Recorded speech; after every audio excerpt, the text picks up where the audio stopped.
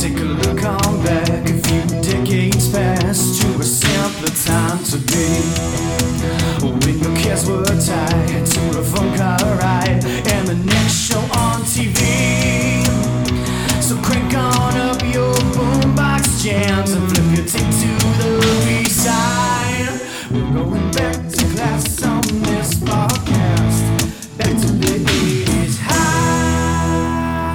That's right, everyone. Welcome back to 80s High, the podcast that's back for season 4 after that summer hiatus. And we came back, and what did we find but a nervous system in the hallway? Oh my gosh, what could it turn into? There's only one way to find out, and that's to listen to the premiere season 4 episode of 80s High. I'm Chris. And I'm Ben. We're back, everybody. How exciting. Benjamin, great to see you. Woof. Everybody strap in. It's our senior year. We're going to be cutting class. There's going to be hijinks on professors. Hiding principals' sports cars on the roof. Skip day. Oh, yeah. There's going to be a lot of skip day. I mean, we might be a little bit lazy. I don't know. It's senior year.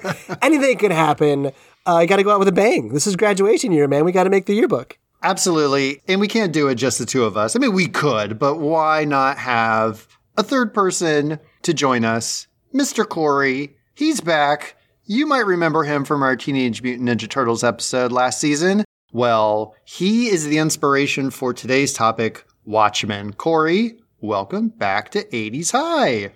Thank you. Thanks for having me back. So our prank should be we paint ourselves blue and streak the quad.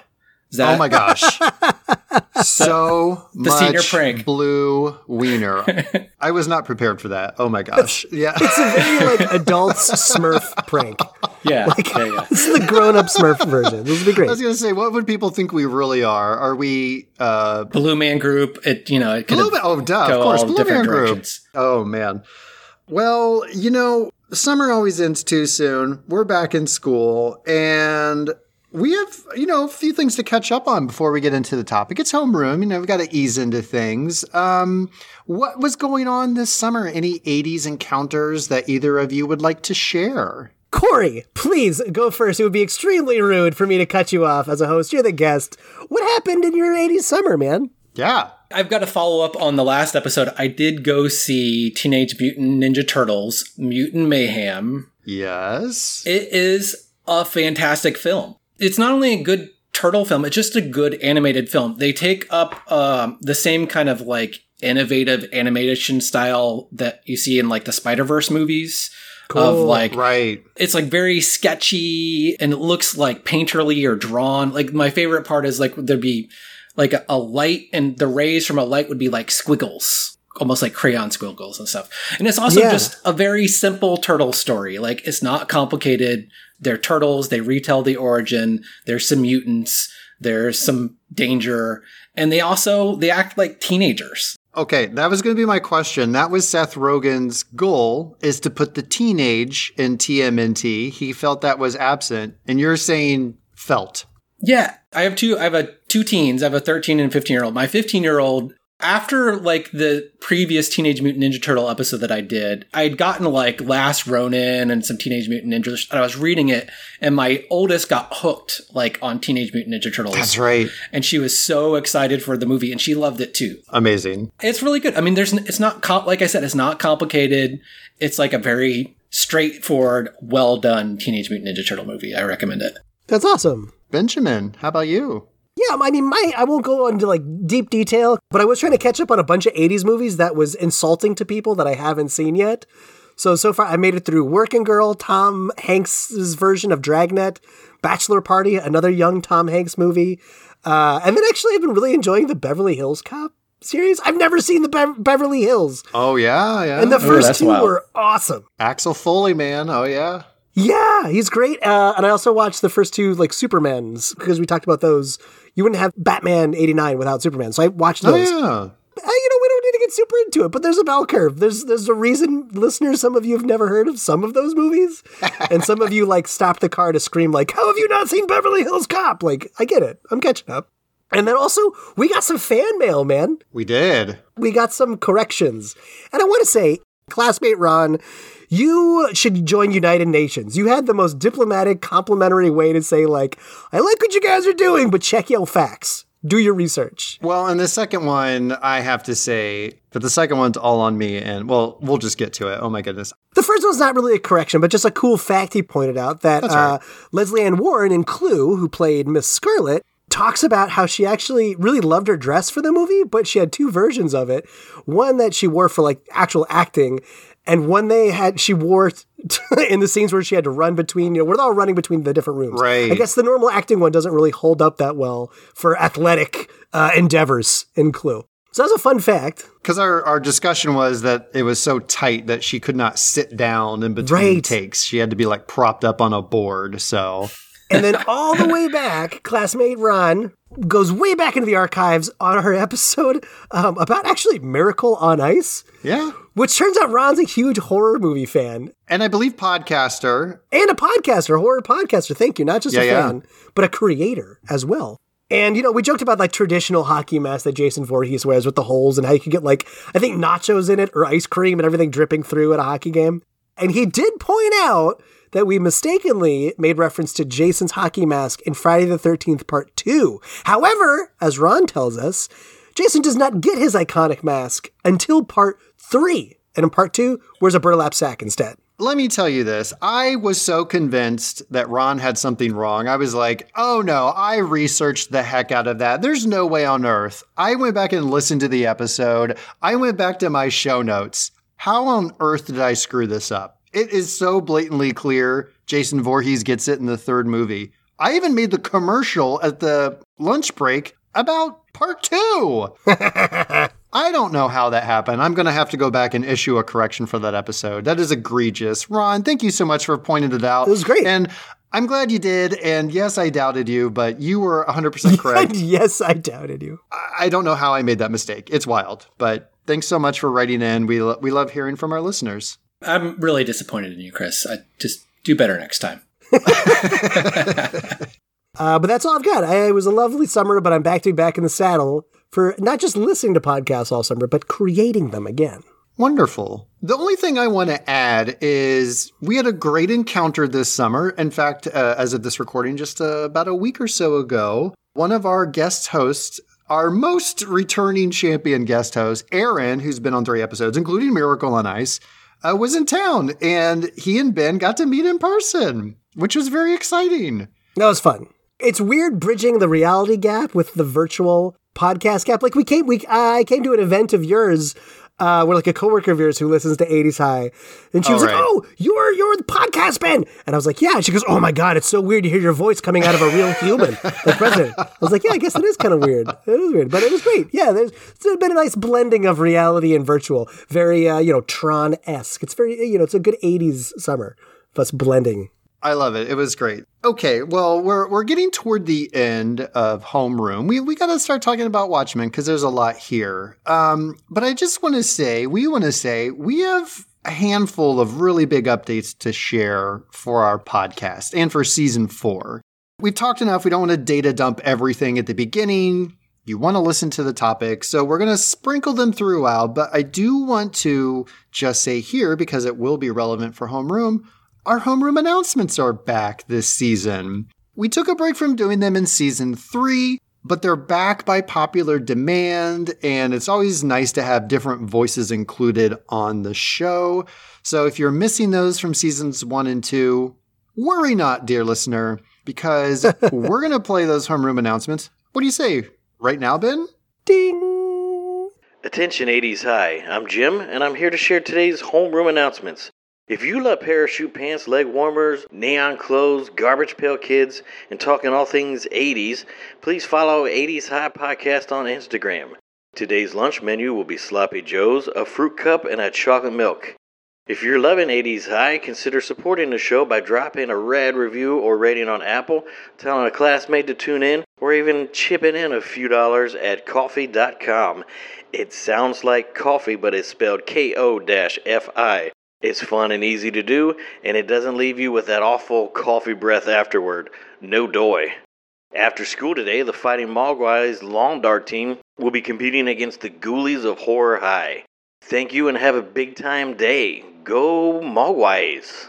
Well, that was so much fun to have the announcements back. I do have to say, like, I'm very jazzed that we decided to bring it back for this season. I was so sad when we retired it, and it doesn't feel like 80s High without them. It helps set the high school stage. It feels better. It does. And I felt like we all forgot about the Fightin' Mogwais, all of our favorite teams. That's right. Go Mogwais. Go Yeah, Mogwais! there we go. Woo! There we go. Terrible swimming team, but everything else really good. Gentlemen, let's hop into my replica Archimedes owl ship so we can wing ourselves down the hall to history class and ask the question, who watches The Watchmen? Stop it. No, you didn't. No, you didn't. Oh, my God. All right, owl, see you there. No! Oh. You know, out of the Batman episode, how much I love a good sci-fi vehicle. So I just love that right at the top you were calling out Archimedes. That ship, Archie, is the best. And it's a solid vehicle, too. It's like everything you want out of it. Yeah. It's really awesome. All right, everyone. We're in history class where we're going to learn about Watchmen and where it came from. So, what is Watchmen? It is a comic book series. I've heard it referred to as a maxi series. I don't like that word. It's weird. What is a maxi? I've never heard that. It's What's more a than a maxi? mini series, obviously, Ben. Everybody knows that. That's ridiculous. Get out of here with this kids today, I tell you what. Maxi. Corey, are you familiar with this term as a comic book connoisseur? Yeah, I've heard maxi. That's just a weird way to, usually it's mini series or just limited series like you do with a TV show or something. Yeah. Yeah. I mean, they were individual issues, but they all kind of came together in a compilation and, I think it was graphic longer than a mini series normally was in comics. I don't think they were 12 comics long, so maybe that's why, but yeah. I see. Okay.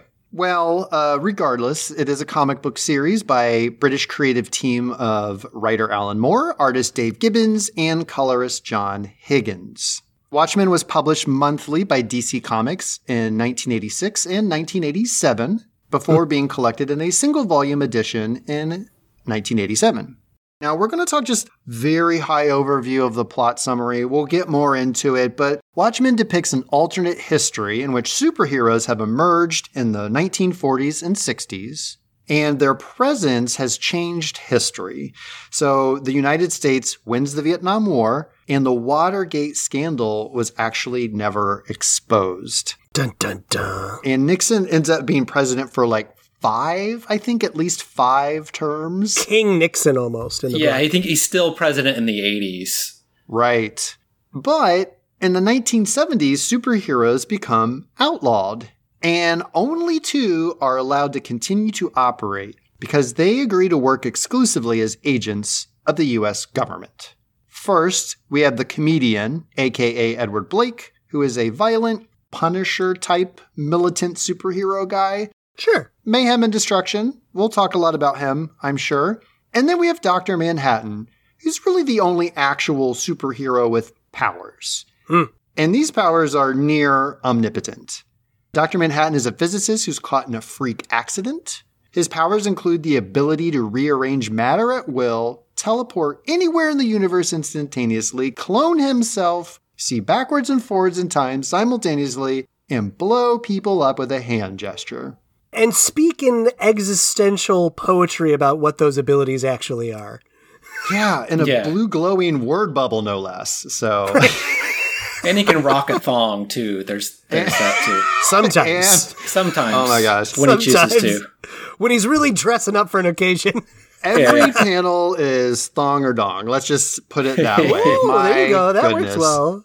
So, Dr. Manhattan thinks Superman meets Professor X and then throw in like a little Dr. Strangelove because there's a nice, for good Cold War measure. Sure, right. Yeah. The rest of the heroes are forced to retire. This includes Night Owl, a.k.a. Dan Dryberg. Think of a sad, impotent Batman. You have Adrian Veidt, a.k.a. Ozymandias. Think Tony Stark, who reveals his identity to the world basically for profit. He becomes a successful businessman. The only hero who refuses to retire is Rorschach, a brutal, murderous vigilante clad in a fedora and a white mask covered in ink blot patterns that are constantly shifting. And I will be honest with you, reading the graphic novel, I did not realize that it actually changed shapes. I was not observant. Mm-hmm. And then in the background, as we mentioned, Nixon is still president. The Cold War is at a standstill because Dr. Manhattan works for the U.S. The Soviet Union, though, while at that stalemate, is poised to attack Afghanistan. So essentially, the world is on the brink of nuclear war, which is described as still being devastating, even though they do have Dr. Manhattan's potential intervention should the missiles start to fly. So again, this is a very joyful, kind of sunny situation we find ourselves in. Yeah, I mean, it kind of gets swept under the rug here, but Moore and the writing team did recruit previous writers from Strawberry Shortcake and Shining Time Station, just to really get that positive vibe into Watchmen, really bring that flavor in. You read my mind. I was just going to be talking about all of these, the Care Bears team that came in. Right, the Care Bears writing team. Yeah, there's an underlying hope and happiness throughout the whole book, right? Very optimistic. Yes, 100%. A lot of faith in humanity. Right. And so this is basically all background because the actual plot that starts off is one of these heroes, the comedian, is found murdered. And that is when Rorschach starts to investigate and uncovers a plot to kill and discredit all past and present superheroes. Spoiler alert. So he reaches out and reconnects with these retired associates and starts to uncover this far-reaching conspiracy involving their shared past and catastrophic consequences for the world's future. Dun, dun, dun! That's kind of the little narrative journey that we kick off with this story. And that's one of the three main stories in the graphic novel. There are two concurrent other stories happening, which is nuts. 4 side subplots going backwards in time and multiple generations and all that kind of stuff. Yeah, if you tend to believe in time by the end of this, Well, yes.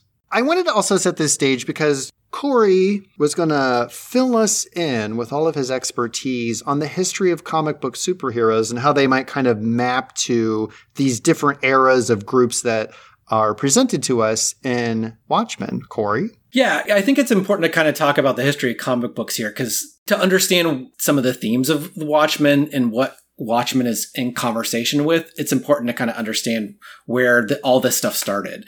And so you can kind of divide the history of comic book superheroes into ages. You can divide it into the Golden Age, the Silver Age, the Bronze Age, and the Modern Age. I think there's some after that, but we're going to end at the Modern Age. Okay. The Golden Age starts April 18th, 1938, with the introduction of a little-known superhero, kind of forgotten today. Maybe you've heard of him, Superman. I don't know if you've ever heard of this superhero before. Vaguely. Yeah. I've heard whispers.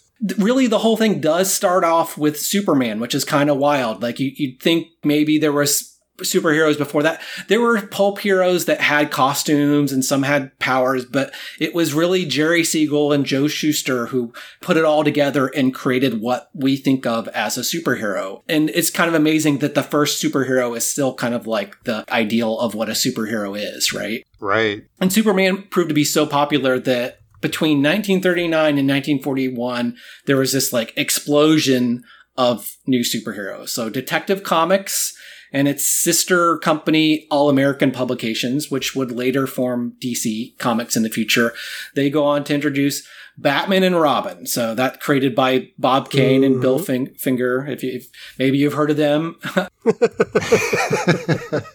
Wonder Woman, created by William Moulton Marston. The Flash, Green Lantern, Aquaman, pretty much the whole pantheon of DC superheroes. Most of the popular ones were created during this time. Over at a competitor, Timely Comics, which would go on later to be Marvel Comics, there's a few that are introduced. You get Captain America and Namor the Submariner, who finally was in live action recently, and then the original Human Torch, who doesn't really have anything to do with Fantastic Four.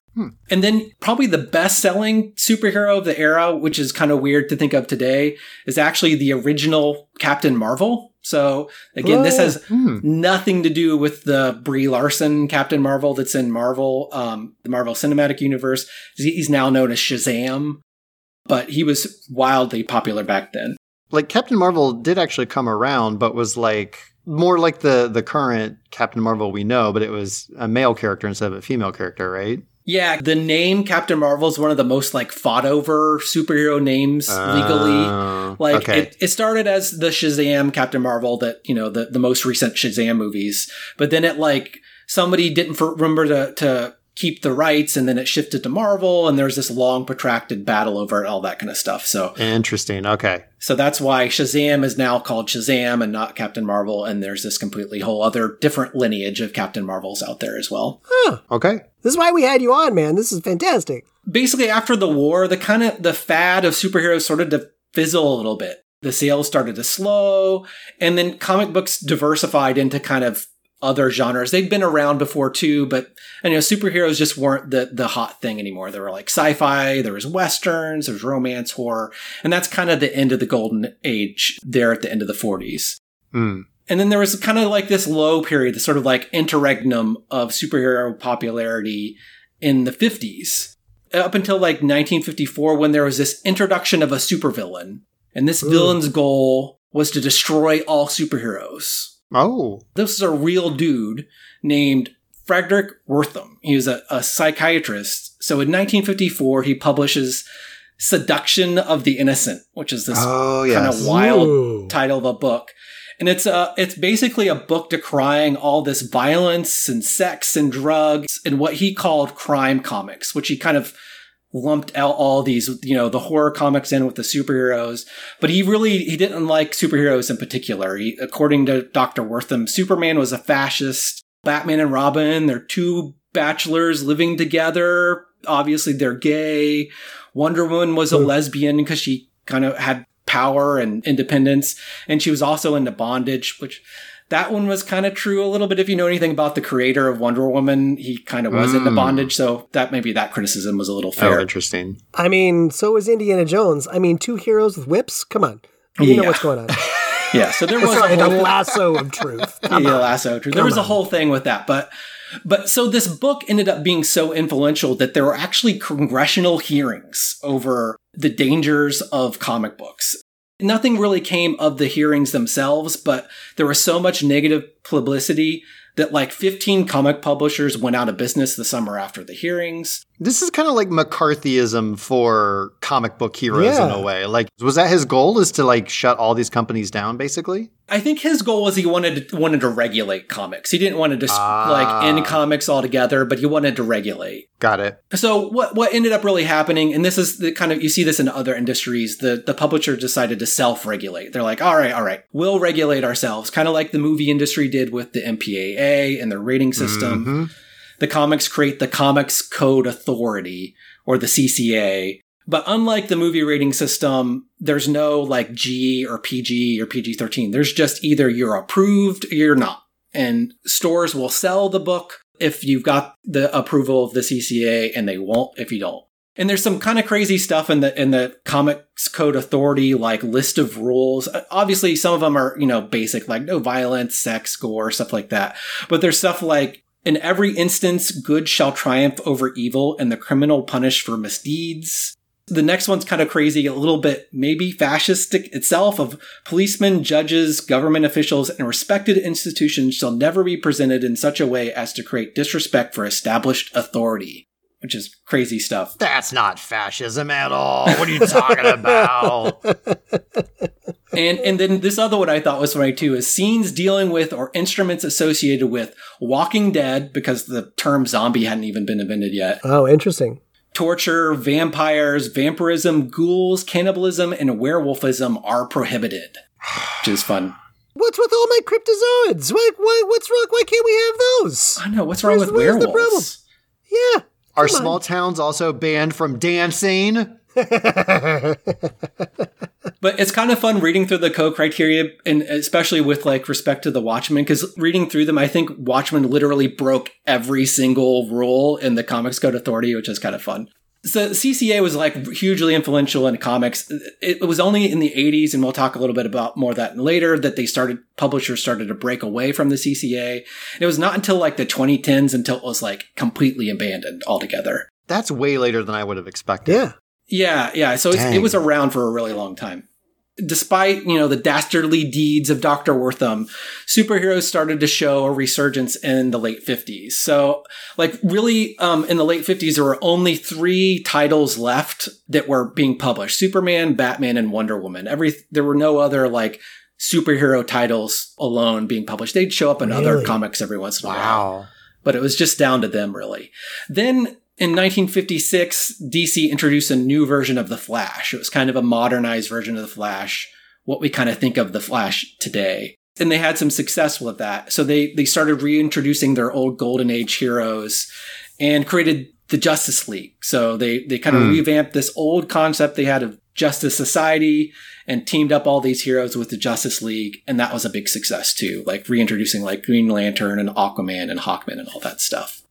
So that did so well that there was a publisher across the street now named Marvel Comics. Oh, a little startup. Yeah, a little startup called Marvel Comics. And they're like, hey, DC, they're having some success with these superheroes. And Martin Goodman, who was the head of Marvel at the time, directed his editor, a guy named Stan Lee, to, hey, you know what? We need to create our own superhero team. They're having some success over there. And kind of legend goes that Stan was wanting to get out of comics because he was kind of tired of the comics he was writing and all that kind of stuff. But who knows how much of that's legend. Stan kind of inflated his importance in some ways and told a lot of tall tales. But so anyway, they were like, hey, we need our own superhero team. So Stan Lee, along with legendary artist Jack Kirby, create the Fantastic Four. So in 1961, the Fantastic Four come out. So basically, once the Flash and Justice League, and now we're full blown in the Silver Age, that lead off basically the start of the Marvel universe as we know it is with Fantastic Four. And then the next few years, there's this crazy explosion of superheroes created over at Marvel. You've got, under Stan Lee, along with artists and creators who contributed a huge amount to these. Steve Ditko, Jack Kirby, John Romita, all kinds of legendary artists. He introduced Spider-Man, X-Men, the Hulk, Avengers, Thor, all within a few years. Pretty much every major Marvel character is created in the early to mid-60s. Wow. Huh. So another thing that Marvel introduced at this time is the kind of the superheroes in the real world. Before this, all the superheroes were pretty fantastic. In DC, they didn't even really live in real cities, those Metropolis and Gotham City. They lived in the real world, and they also had real flaws, real world problems, inner lives that didn't really exist before this. So Marvel kind of matured the whole idea of comics a little bit. Huh. I was wondering when the flawed superhero came in, of course, huge in Watchmen. Was wondering if Watchmen was the first or not. So kind of cool to know where that actually began. Yeah, it's kind of origins with the Fantastic Four, but also one of their main superheroes was literally a monster, the Hulk, right? With this anger issues and stuff like that. And then Spider-Man was this teenager with problems. So it's sort of revolutionary at the time to have this. And also creating a universe where they kind of interact and events go across. That was something that really didn't quite happen before. Also, kind of as a footnote, there's a now defunct publisher called Charlton Comics who introduced this line of superheroes called Captain Atom, Peacemaker, Nightshade, The Question. That's all kind of important to Watchmen later on. So the Silver Age doesn't really have a set end the way the Golden Age does. It just kind of the nature of comics start to change. Some people put it the end around 1972 when there's a new creative team that takes over Green Lantern and starts to make him more of a world-weary hero.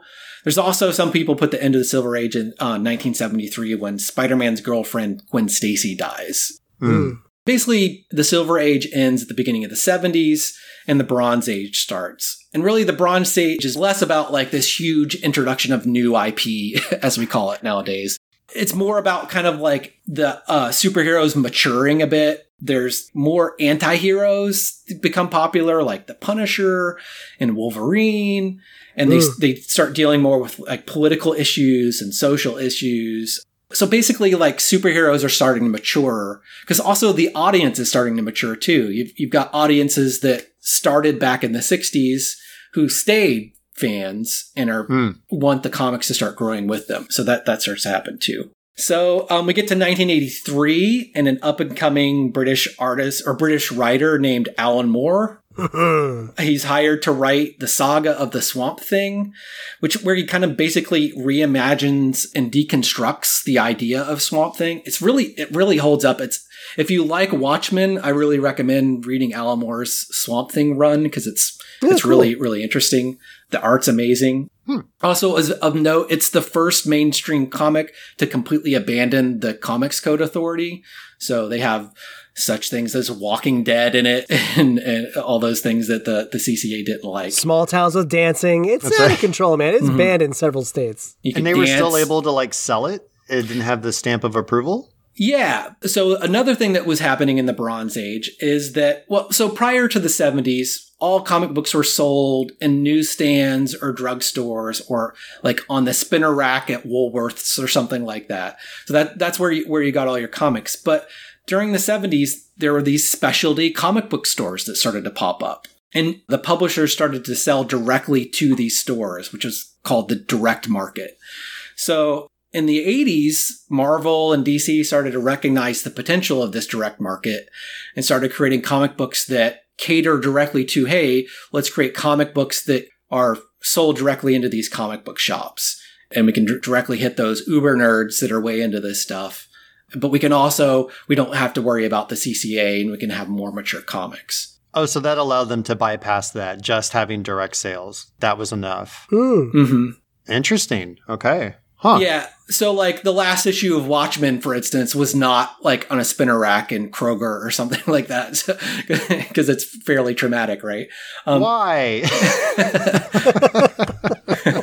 Yeah. Kroger wouldn't like Timmy opening up the first page of that comic book and screaming.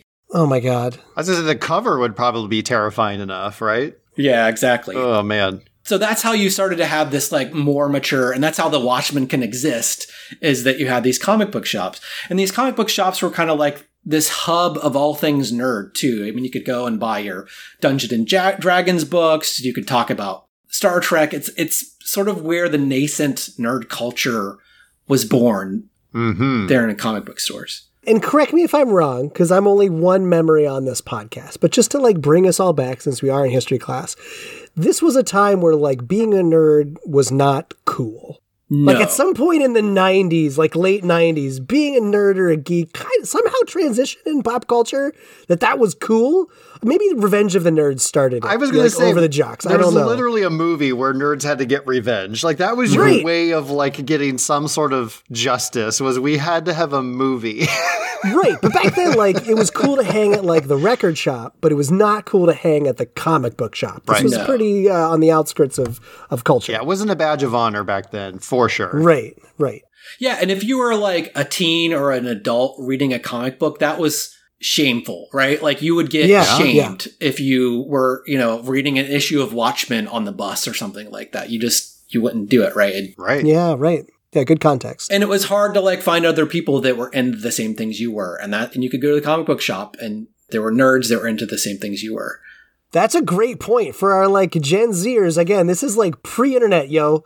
So if you're like, I'm really into Captain America, whatever your thing was, it was wicked hard to find other people. Because like, again, this is a nascent outskirt pop culture thing. Like even at school, if you try and chat up people, if you're into Captain America, like it's wedgie and stuff in a locker time, man. Yeah. Like, it was tricky. It was hard to find your people. Yeah. Yeah, and so shout out to my childhood comic book shop, Dark Star Comics in Yellow Springs, which great name. Yeah, it's still there, still kicking, still sell comic books, and it's like a used bookstore and comic book shop, and they've got a black cat that lives in the comic book shop and all that kind of stuff. Exactly everything you want. Amazing. That's great. That's great. So basically, the Bronze Age ends in 1986 with a publishing of 2 books.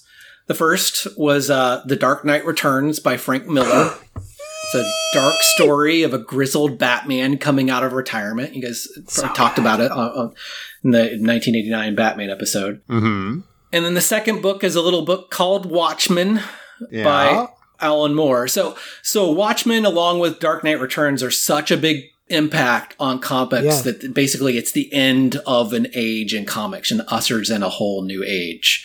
Wow. And then Modern Age is kind of basically a reaction to Watchmen after that point. And we can kind of talk about that and the impacts of Watchmen here a little bit later. Kind of the reason why I wanted to do this deep dive is that Watchmen itself, really to kind of appreciate the book, when you understand the comic book history, you can see that it's in conversation with that history. So the first generation of heroes, like the original Night Owl and Silk Spectre and like Hooded Justice and Captain Metropolis, they're the golden age of superheroes. And they're clearly an homage to that time.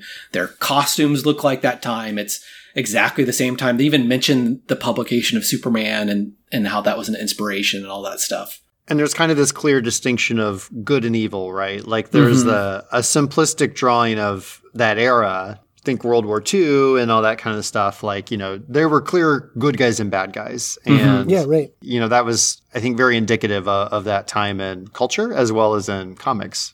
And there's like a dark undercurrent and some criticism and all that kind of diving in later in Watchmen. But yeah, there's very much that. So then the second generation where you have Night Owl 2 and Rorschach and Dr. Manhattan and that like failed attempt to create the Crime Busters. That's the Silver Age because that's in the 60s. And again, they're a little more mature, a little more, have more complication, but they're still more simplistic. They reflect that time. Then the Bronze Age is sort of like the Vietnam era of Watchmen, where you've got like Dr. Manhattan and comedian in Vietnam, and then the basically disillusionment with superheroes with the Keene Act and them being outlawed and all that kind of stuff. But it's not even just the ages, even like the comic within a comic, the pirate story is an homage to those pre-code horror comics. So there's a bit of that too. The like author in the book of that's a real guy. Yeah. Or the artist. They name check a real artist in the dude who made the pirate comic who's within the book, it's also a real artist. Yeah, I'll have to look up his name, but yeah, there's an artist that they thought, well, if this were to exist in the real world, this is the artist that you would want to get to draw it. Oh, and I think he drew like one of the panels in the supplemental material at the end of one of the books. Oh, that's cool. Oh, okay, that's neat. There's like even kind of a throwaway point somewhere in Watchmen where they mention something around the hearings and Dr. Wortham and all that. But basically they say that the government steps in and says, well, there are real superheroes that the government funds. We're not going to put any regulation on comics, and there's no comics code authority. So there's even kind of conversation with that in Watchmen. Very much like Alan Moore wanted to talk a lot about history when they created Watchmen and have a conversation with it, so to speak. Well, and also the fact that like pirate comics are popular because you don't have superhero comics in this alternate history because they're real. So you don't need to have the fantasy of them. So it's further deepening of that like idea of a conversation and how does that change the trajectory even of artwork, let alone, real life political landscape type stuff. Yeah, because it's not just an alternate world history, but it's an alternate comic history that Alan Moore imagines too, which is cool. That's awesome. That's pretty much where we end with the history lesson on comic books. That was a great crash course. Thank you for that. That has actually filled in a lot of mental gaps that I had. So very much appreciated. I'm sure we might tap back into it. I do want to talk just a little of the principal folks who bring this together. We've mentioned their names. So I don't want to dive into all of their histories in depth because, again, we could do an entire season, let alone podcast, just about Watchmen, to be honest with you. Seriously, I forgot to check if there's a Watchmen podcast. If there's a Quantum Leap podcast, there's got to be a dedicated Watchmen. I guarantee. There's so much content. There's so much. You could almost do a whole podcast just on Alan Moore, because Alan Moore is such an interesting character. Yeah. Yeah. So again, very cursory, but just so we know a little about it, the writer Alan Moore, Corey, as you mentioned, coming into this work, he had been doing a lot as a freelance writer. He had been working on comic strips. He had been illustrating his own strips. He was submitting to magazines, writing one-off stories for publication. He's really like hustling. He's trying to make a name for himself, and he does, and he eventually gets the attention of DC Comics. And Watchmen is really where he has cemented his reputation. So coming into Watchmen, he is a known quantity out there. He is a known creator, but really doesn't, Alan Moore doesn't become Alan Moore technically, I think, until really Watchmen hits the stage and just kind of explodes. Yeah, he gained some notoriety from the Swamp Thing because it's really well received in 83. So I think that kind of gives him the clout to do the Watchmen, but he doesn't become like this legendary figure until Watchmen. Right. You know, like a good senior student, I'm finishing my homework in class before I turn it in by the bell. But I do want to say I confirm there are at least a baker's dozen podcasts dedicated to the Watchmen property. Really? But only 2 dedicated to Alan Moore. That's way more than I expected. I was like, maybe there's one out there. So the fact that there's more than one of each is actually very impressive. Not saying that I dislike Watchmen, but there's 12 too many podcasts just about the Watchmen. I think we only need one good one. I'm just going to throw it out there. Mm-hmm. Wow. I'm just saying, just one good one's all you need. Some people might say there don't need to be 50 podcasts about the 80s and, Right. a couple of middle-aged white dudes talking about it. So throw that out there too. So The other 49 should leave and let us, continue thriving. Yeah, That'd just be need great. one. Just need 80s high. Just need one.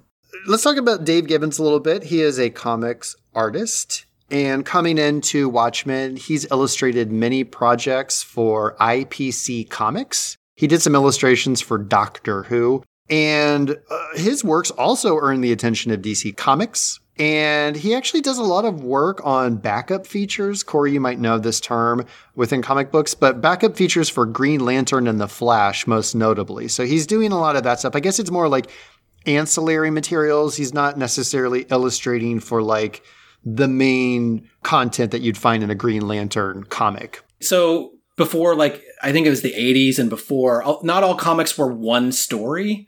Usually there'd be like a main story, like a Superman comic even would just have maybe that's right. 15 pages of a Superman comic. And then at the end, there'd be 5 pages of a Green Lantern story or something else. Oh, yeah. That would be the backup story. And that was pretty common up until through the 80s and maybe even early 90s. Okay, so he's illustrating for actual Green Lantern. It's just not a Green Lantern comic book. Green Lantern is being featured in, say, a Superman comic book. Okay, that makes way more sense. And so much like Moore, Gibbons really earns his notoriety as an artist, an illustrator, and creator from Watchmen. Then we have John Higgins. He's the colorist who is brought in. This is great. He started as a medical illustrator. I thought that was really cool. That serves him well throughout Watchmen. I mean, listen, the man knows how to draw a nervous system. So let's just be or color, I should say. Color a nervous system. Yeah, and blood, yeah. So Higgins' first comic book art is actually published in Brainstorm Comics in 1975. He also drew the cover for 2000 AD, issue number 43 in 1997. And that earned him more work on future 2000 AD artwork. And he even did a collaboration with Alan Moore and was doing covers for Marvel UK. So that's kind of some of his background coming into Watchmen. And so those are the 3 often credited as the co-creators. There's another name that kept coming up, so I just wanted to give a shout out because I learned about this person and I was like, oh, wow, this is a very influential person within the industry. And that is Lin Wen. It's Wein. And he's an American comic book writer and editor. He's credited as co-creating DC Comics Swamp Thing, Marvel Comics Wolverine, and for helping revive the Marvel superhero team X-Men, including the co-creation of Nightcrawler, Storm, and Colossus. That's pretty darn influential. That's a heck of a resume right there. Holy crap. Pretty impressive. He might be one of those people more behind the scenes. Corey, you said his name was not familiar to you. You hadn't really heard that name. Yeah, I didn't know that one. I don't know, maybe he was more on the editing kind of back-end creative side. But additionally, he was the editor for Moore and Gibbons on Watchmen. And I kept reading that like, they earned the attention of DC Comics. It was Lin Wen who got their attention. He was the editor at that time. So he clearly saw the talent and brought these folks together. And thus we have the trio behind Watchmen. Again, very high level, but those are some of the principles involved. I'm sure we'll come back and talk more about them and their influence on this work. A little bit about how Watchmen started. So this is some of the origin story of the work itself. So what I found was that Watchmen originated from a story proposal that Moore had submitted to DC, and he wanted to feature superhero characters from that acquired company, Charlton Comics, that you mentioned, Corey. Mm-hmm. His proposal, though, would have left a lot of these characters effectively unusable for future stories, and the editor at that time, Dick Giordano, had convinced Moore, hey, maybe you should use original characters for this. So Moore is initially apprehensive about that. And I guess he's like, will the reader have an emotional resonance or recognition if they're not familiar with the characters? But then you realize, you know what? There's a lot of archetypes and types of superheroes. So if I can utilize those, that'll sort of telegraph well, and the reader is going to understand who these characters are and kind of what they're about, and he can tell his story effectively. Yeah, and he kind of remaps those Charlton characters onto the Watchmen characters. That's right. So his original proposed story title was called Who Killed the Peacemaker? So if you've heard of the Peacemaker show that just came out recently with John Cena. Oh, right. Yeah. Hilarious, by the way. Really good. Yeah, it is very good. It's James Gunn created it and wrote it. It's really funny. But so the Peacemaker, he remapped as the comedian. And the Question, if you've ever seen The Question, he's like this guy with a blank face and he wears a fedora. And now that he becomes Rorschach. So basically he takes all the characters and, like you said, their archetypes, and he just reskins them and changes them around a bit and turns them into what we know in Watchmen. And then who played the Situation? Oh, wait, that's from Jersey Shore. That's a different That's one. a different, Yeah. Okay. Slightly different. That was in the sequel, like Situation versus all right. Snooki, and Snooki was behind everything all along. Oh, man. A little bit about the title, Watchmen. Apparently it is a reference to a line from a Roman poet, Juvenal, and Juvenal's work, Satires. Any Latinophiles in the group who want to take a stab at this? Ben, didn't you take Latin? I didn't write it down in my notes, but that was my language in high school. I took 3 years of Latin. I'm going to put this in we got to put your Latin to use. Oh, well, I mean, no one's heard it Pop spoken quiz. in millennia. I'll give it besides the Pope, I'll give him my shot. You will be graded on this. Quis custodiet ipsos custodes. All right. Look at that. Boom. Senior year. I'm done. Mic drop. I'm driving out. B- was what I'm B saying. minus. It's passing. I'll make it. All right. So that roughly translates to who watches The Watchmen. Oh, nice. That's awesome. That's a good factoid. Indeed. And Alan Moore had said that, he liked this because it related to this idea of policing the people in positions of power. So thematically, that was something that really, again, resonates for him. And Moore had said, in creating this story, he really wanted to reflect contemporary anxieties. He wanted to deconstruct and satirize the concept of superheroes. And he was interested in making political commentary. And he said, the work I'm doing is not anti-American. He said, but it is very much a message of anti-Reaganism. Of course, Reagan being a very central figure in a fair number of our discussions, right? Here on 80s High. So that's some of the influence going into how they're going to put this interwoven story together. I do want to talk a little bit about some of the composition of the book here in history before we wrap up, but is there anything else that's noteworthy? Yeah, I had one other. I read a little bit on Dave Gibbons and him working with Alan Moore. And basically, he had heard that Alan Moore was cooking up this new miniseries and kind of reached out. They had worked together before. And one thing that he said that was really interesting is that Alan Moore was very descriptive in his script that he wrote for Watchmen. Like he basically laid out panels. It was very detailed. The first issue of Watchmen was 101 pages, single spaced, the script. Oh my God. Which is wild. Which is also a lot different than, because other comic book scripts, sometimes they're very loose, right? They won't have a lot of detailed instructions for the artist, but apparently Watchmen was very detailed. And Dave Gibbons apparently followed the script pretty closely. He didn't deviate a lot from what Alan Moore gave him, even though Alan Moore was very collaborative with him and all that kind of stuff. But I thought that was wild, 101 pages. That is crazy. Wait, is it for the first issue or 101 pages for the entire thing? The first issue was just 101 the first issue, pages. man. Which, again, if you're not a comic book reader, Corey, how many pages is a typical comic book? 25 to 30, Okay. somewhere right around there. So something like, and some of that's just art. It's not like... Exactly, yeah. Not words, but yeah, it's dense. I thought there was a lot of text in this graphic novel. If only the director's cut had been released. My goodness. Talking about, again, the composition of the book, Moore and Gibbons, they really designed Watchmen to showcase the unique qualities of the comics medium and to highlight its strengths. And you'll hear over and over again Moore say he wanted to do what you could not achieve in any other medium. That was his goal. So when we talk about the many attempts to bring this to any kind of screen, Moore is very categorically against it. What did you call him? A lovable cantankerous sort? What did you say, Corey? He's a cranky, kooky genius. Okay. Describes Alan Moore really well. That's very fair. And if you've never seen a picture of him, just go do a little search and you'll look at him and be like, uh-huh. Yes, indeed. Yeah, I'll dive into a little bit more in Alan Moore in chemistry because he is an interesting character. Fantastic. But also that kind of him wanting to kind of stretch what was possible in the genre and showcase what is only possible in comics is part of the reason why it's so legendary. It's kind of like the Citizen Kane of comic books, where they were thinking about comics in a way that nobody really had thought about before and stretched it in different ways. Yeah, very much like Orson Welles. Like, how do I take this medium of film? You're absolutely right, Corey, and then play with it. How do I play with time and perspective and all that kind of stuff? So yeah, 100%.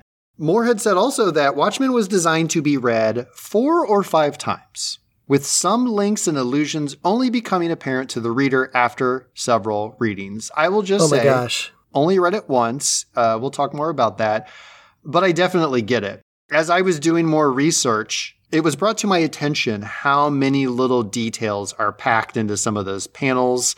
Multiple panels, multiple pages, multiple issues, all that kind of stuff. So it's not surprising that that was his goal, because there's a lot here. What a born marketer too. Hey, the only way you'll enjoy my product, use it 5 times. And each use will take you 24 to 30 hours of reading. Like, yeah, but you need it really 5 times to get it. Oh, goodness. Genius. I have read it about 4, 5, 6 times, and it is pretty wild. Every time you read it, you do kind of pick up something different. Like even this one, nice. I was still picking up, especially as kind of looking at it from a perspective that I'm going to be talking about it on a podcast. Sure. I was noticing details that I hadn't noticed before. Again, revolutionary in comics, because comic books up until this time were a disposable medium, kind of like television used to be. It was like you read the comic and then you threw it away, right? Almost or you gave it to a friend and they gave it to a friend, right? Yeah. Yeah, I mean, the collector's market had kind of started in the 80s by this time, but there weren't as many of like, yeah, you're supposed to read this comic book and reread and find multiple layers and all that stuff. Yeah. Higgins introduces a radical color palette. He said he went with a secondary color palette, which to people who understand illustration and color probably makes a whole lot of sense.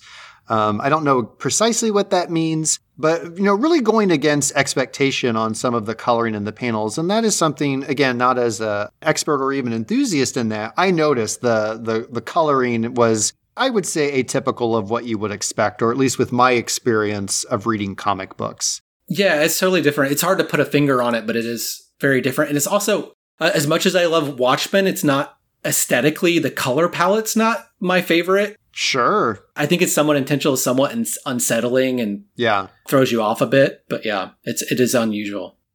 Because there is so much in here, you always have to ask the question like, well, what was planned and what was happenstance? And Moore did say that there are a lot of happy coincidences, accidents, or synchronicities, as he called them, some little magical things that came up that really wove a lot of the narratives together. And I'm sure we might talk about some of those in chemistry. One great example, the smiley face, which is a very key representation.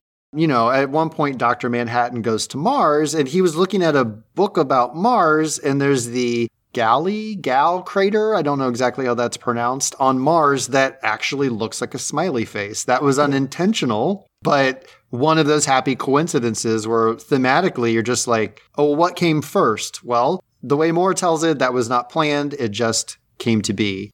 Another cool one is they talk about the lock company, the guy that keeps coming to repair all the busted door locks when people are kicking doors in. The Rorschach keeps breaking his lock. Yeah. He probably gets a little kickback from the Gordian Knot Lock Company, which apparently the Gordian Knot is, I had to look this up, I didn't know. It's a reference to an ancient Greek legend related to Alexander the Great, which we learn later he was a big inspiration for one of the characters, Ozymandias. Oh, cool. We could talk a whole lot more, but I think we could transition over to chemistry class unless there's anything else that we feel is key to put here in history. I've got one good quote from Dave Gibbons that was kind of fun, Please. too. Lovely. Basically, he said, as it progressed, as they were writing Watchmen, Watchmen became much more about the telling than the tale itself. So they fell into the process of telling it rather than worrying so much about the plot, which I find really interesting. And you could tell there's a lot of care put into all the little details throughout. Absolutely. Very well said, Mr. Gibbons. Well, listen, guys, much like Rorschach, why don't we casually waltz into Dr. Manhattan's secret military research lab so we can talk chemistry, exploring our experiences, both past and present, with this graphic novel. What do you say? Awesome. I'm going to grab a sugar cube to munch on as I walk in there. That sounds perfect. And Chris, don't go in that closet. We're about to start the experiment. Whoa, no! I look forward to recomposing myself over the next week or so. Yeah, your intrinsic field was subtracted, and now you're slowly piecing yourself together. Like you do. That's what happens when you get disassembled. It's no big whoop.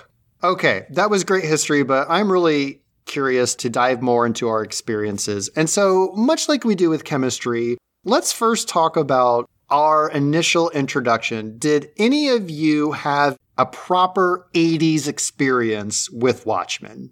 No. And thankfully I did not, because when Watchmen came out, I was 7 years old. Listen, it could have been 89. You would have been a ripe age of 10, perfectly, suited for this story, but no. And honestly, I probably, even if I did try to attempt it, I probably would have been bored by it, because it is dense. Yes. Well, Corey, I think you're going to have the earliest experience. So tell us, when did you first experience Watchmen? So I read Watchmen, I'm trying to remember, it was probably when I was in my 20s, college, somewhere around there. When I was sort of I'd taken a break from comics and I was kind of coming back to comics after a while. And I was like, hey, I had never read Watchmen. I should dive in and read this thing. And honestly, the first reading, it was a little bit hard to get into. It is dense. It's different than what I expected. Especially back then, I was much more into superheroes with superpowers. And like you said, there is one superhero truly in the book, Dr. Manhattan. Right. It just was different than what I expected it to be. And I didn't like the pirate story. I was like, they keep going back to this pirate story. Right. Although I was enjoying it more as I went along. But then finally, when you get to the end and you get to the twist and you understand what everything was building to, I kind of loved it. And then kind of over the years, I've read it, like I said, 5, 6, 7 times, something like that. And I get more out of it every time. Okay. And Ben, you're going to have the next most recent experience with it. Tell us your story. So I am the son of Night Owl. It's time to come clean. I'm the modern Night Owl. So Are you Night Owl 3? Whoa. I'm recording from inside Archimedes right now. I'm just tinkering a little bit in here. No, I came to Watchmen super late, decades late. And it wasn't until I saw the 2009 movie, which up to that point changed my understanding of what a superhero story could be. Much like Corey just talked about, how great. I know these are different movies, so everybody calm down. But the new animated Teenage Mutant Ninja Turtles. But for me, more like how Spider-Verse was years ago, where I was like, I didn't know a superhero movie could be so deep and awesome and fun and funny that Right. Spider-Verse was. Watchmen introduced me to this whole blending of what's real and what's not. The story's kind of taking place in a real world.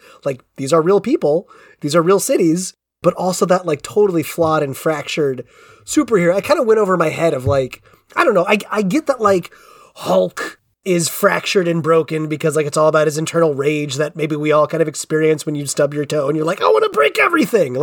I get that. But the flawed action going on in Watchmen is deep, existential, nihilistic crises. And I didn't know a comic story could be like that. So having seen that movie and then learning, which is the whole point of why our podcast exists, this is based on an amazing graphic novel series. I went back and read, right after the movie came back out, read Watchmen and was forever changed. That's why I always wear this Rorschach hood now, because that's the only way I can exist in public. It's the only safe way.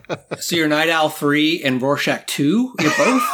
Yeah, see, so it's complicated. Okay, so we're at minute 312. All right, I'm going to get into it. So time is weird. He's both at the same time and yet neither ever. Yeah, sorry, it's pretty crazy. I'm viewing time from one edge rather than at the whole sorry. Exactly. I'm glad we're staying on theme.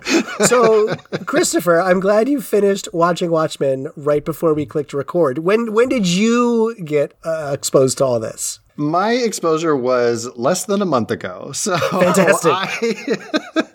I truly never knew this was a property, probably until the movie came out. Yeah. I had heard of it, and all I knew it was about superheroes. That's pretty much all I knew. Like, it was a superhero story that people knew of, and that was kind of it. I really and truly knew nothing about this story. I didn't even know a character name. I didn't know a, minor plot point. Really came into this as fresh as can be. And so my first experience was, picking that up. Well, let me rewind a little bit, because I told this in our last episode when we ended season 3. I was visiting Corey a couple years ago at some point.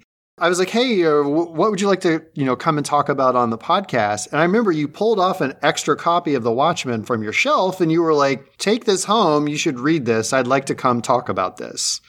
I was like, okay. And I grabbed it and I don't even think I flipped through it. I brought it home and it went on my shelf where it stayed. But I knew I wanted to do this topic with Corey, and I kind of manufactured this whole thing that we could kick this season off, because I knew if we're going to read this thing, it's dense, there's a lot to it. We're going to need more than our typical 2 weeks where, we reveal a topic and then, if I said, Ben, read this, rewatch the movie, and maybe pick up the series in 2 weeks, I would be dead. He would Rorschach me out of existence. So can't do that. Rorschach. No, Archimedes, he would turn the flamethrower on me. That's what he would do. And Dr. Manhattan point his hand and that's right. A blood stain on the snow. Pink mist. Precisely. So yeah, that I took it in, and I will say this much because I was a little pressed for time. I finished this by watching the motion comic. So I read about half of it. To make sure I got through it all, I went ahead and I found out there's a motion comic, which we're going to talk about, which is a pretty darn faithful adaptation of the story. And that's how I was able to finish it in time so we could talk about it. So yeah, that's it. And the best thing I can say, and we'll talk more about it, quite prescient. Up until September 4th, 2023. That is today. I can't speak of till tomorrow. I do not have powers of the future, but I'm going to tell you right now, very, very timely, prescient, timeless, whatever you want to call it. Yeah, I was like, holy crap. Which shakes me to my core. It's either prescient or the stuff we complain and we're worried about today. Everyone's been complaining and worrying about for 40 years and is both comforting and oh, okay, every generation's had these problems before us, but also horrifying of how have we not fixed this in 4 generations? These things still going on. It definitely lends credence to that adage, the more things change, the more they stay the same, right? You're just okay. Yeah. And then just real quick to wrap that up, I did watch the movie as well. And we'll talk later in contemporary culture, but I did catch a couple of the episodes of the television series, 2019 series. So that was my experience. We're going to have chemistry focus really on the graphic novel, but we'll pick up those 2 other properties in contemporary culture. Corey, you got something for us? Yeah, well, it is kind of interesting reading Watchmen, 40 years removed from the Cold War now, or from the 80s. Right. There was this existential dread, right, of nuclear war, but it kind of just underlines what I think is the central theme of the book of, are we going to spoil Watchmen? We haven't really spoiled it yet. I don't know that you can talk about it and not spoil it. So I think, we're going to do our best not to spoil the television series, the 2019 series, because it's still relatively new. Yeah, I think it's fair. But, to talk about the movie and the graphic novel, how they're different and similar, I think we kind of have to get into spoiler territory. So fair warning. Okay. Yeah, so I'm gonna spoil the end of Watchmen. So basically the end of Watchmen is the whole conspiracy is that Adrian Veidt, Ozymandias, one of the heroes from the Silver Age, so to speak, of Watchmen, he decides to come up with this crazy plot to end the Cold War, essentially, between the United States and the Soviet Union. So basically he wants to drop as you do, a genetically engineered psychic octopus onto New York City and kill half the population of New York City. Derivative, but we'll overlook that. But basically, he's doing it, so to speak, with good intentions because, he's the smartest man on earth, and he has predicted that the world is going to end sometime in like the 1990s or 2000s, will end in a nuclear exchange. So he needs to do something to get us off of that course, right? So basically, he's the ultimate, from his point of view, the ends justify the means, right? Like any means necessary to avert the end of the world. I mean, this is not a new concept, right? Sacrifice millions to save billions. Yeah. It's sort of the idea that he unilaterally decides is his burden to both take up and shoulder as well as to put upon the world. So it's kind of almost sort of comforting reading Watchmen now when we're not as, under the specter of nuclear war the way that we were in the 80s, that he was very clearly wrong, right? Like that the ends don't justify the means. There's this quote that I've heard told several times of like that the ends don't justify the means because in the end, there are no ends. There are only means. So that's kind of the lesson of this book, right? That's interesting. Even at the end of Watchmen, Dr. Manhattan sort of says something to that effect too, of when he leaves to go off to leave the galaxy or something like that. He says to Adrian Veidt, there, nothing ends. So yeah, it is almost sort of a comfort. As dark as this book is and depressing, it's clear that he was wrong. And the central message of the book, I think, is ultimately right. I love that you dove right to the end. You're just like, listen, everybody. Yeah, we're just getting right into it. Let's dive right into it. Was I say, like, Corey, you're right. Like, how Moore writes Veidt in the end, like any really good villain, you're almost kind of sold on the solution. By the end of Veidt's speeches, you're like, well, he's kind of got a point. And like, Dan Dreiberg is turned over to it. Laurie agrees with it. Rorschach, of course, doesn't agree and has no future in disagreeing anymore. But like, he does a great villain speech. As crazy as the plan is, like his logic isn't crazy, right? It's like you can see that it's justified. It's one of those cases too where we've seen this all the time. The villain gives away the thing so that the good guys have time to stop him. And, at some point he's like, what do you mean? I've already enacted the plan. Do you think I'm going to give everything away? So again, he's playing with the trope. Moore is playing with that trope of, this is what I'm going to do. I've done it all along. And they're like, not so fast, bad guy. And then they intervene. Dr. Manhattan comes down and saves the day. Well, that doesn't happen. Quite the opposite. So I love the fact that you get that villain speech, but also your expectation is, well, thank heavens, now the good guys have the answer to get the solution to stop this awful plan.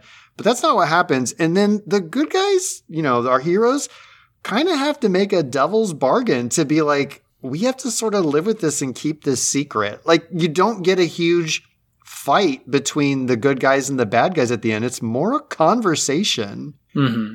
And Adrian kicks the bejesus out of all three of them there, except for Dr. Manhattan, who eventually gets free. But, like, he is far superior to Laurie, Rorschach, and Night Owl in combat. And did they ever quite explain that? Because he's not a honest-to-goodness superhero. I know he's supposed to be really smart, but how is he able to basically fend them all off? It's why Tom Cruise looks beautiful at 82, whatever it is. Is that what it is? Veidt's rich. He can afford 24/7 personal trainers, people to make his little veggie shakes, inspiring commentary live from a yogi every morning. He can spend the dough to get healthy. Yeah, he's basically peak human, right? He's the best at literally everything. He's smartest and fastest and all that kind of stuff.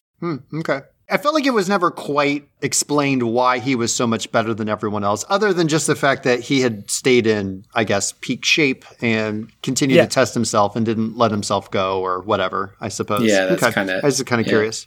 What else do we think was noteworthy, interesting, cool, loved? Let's talk about some of the stuff that blew our minds. My favorite part of the book we could talk about too, is since I jumped to the end, now I can kind of go back to the middle. Right. My favorite, very fitting, very fitting. Yeah. Because again, I'm experiencing the book all at once, right?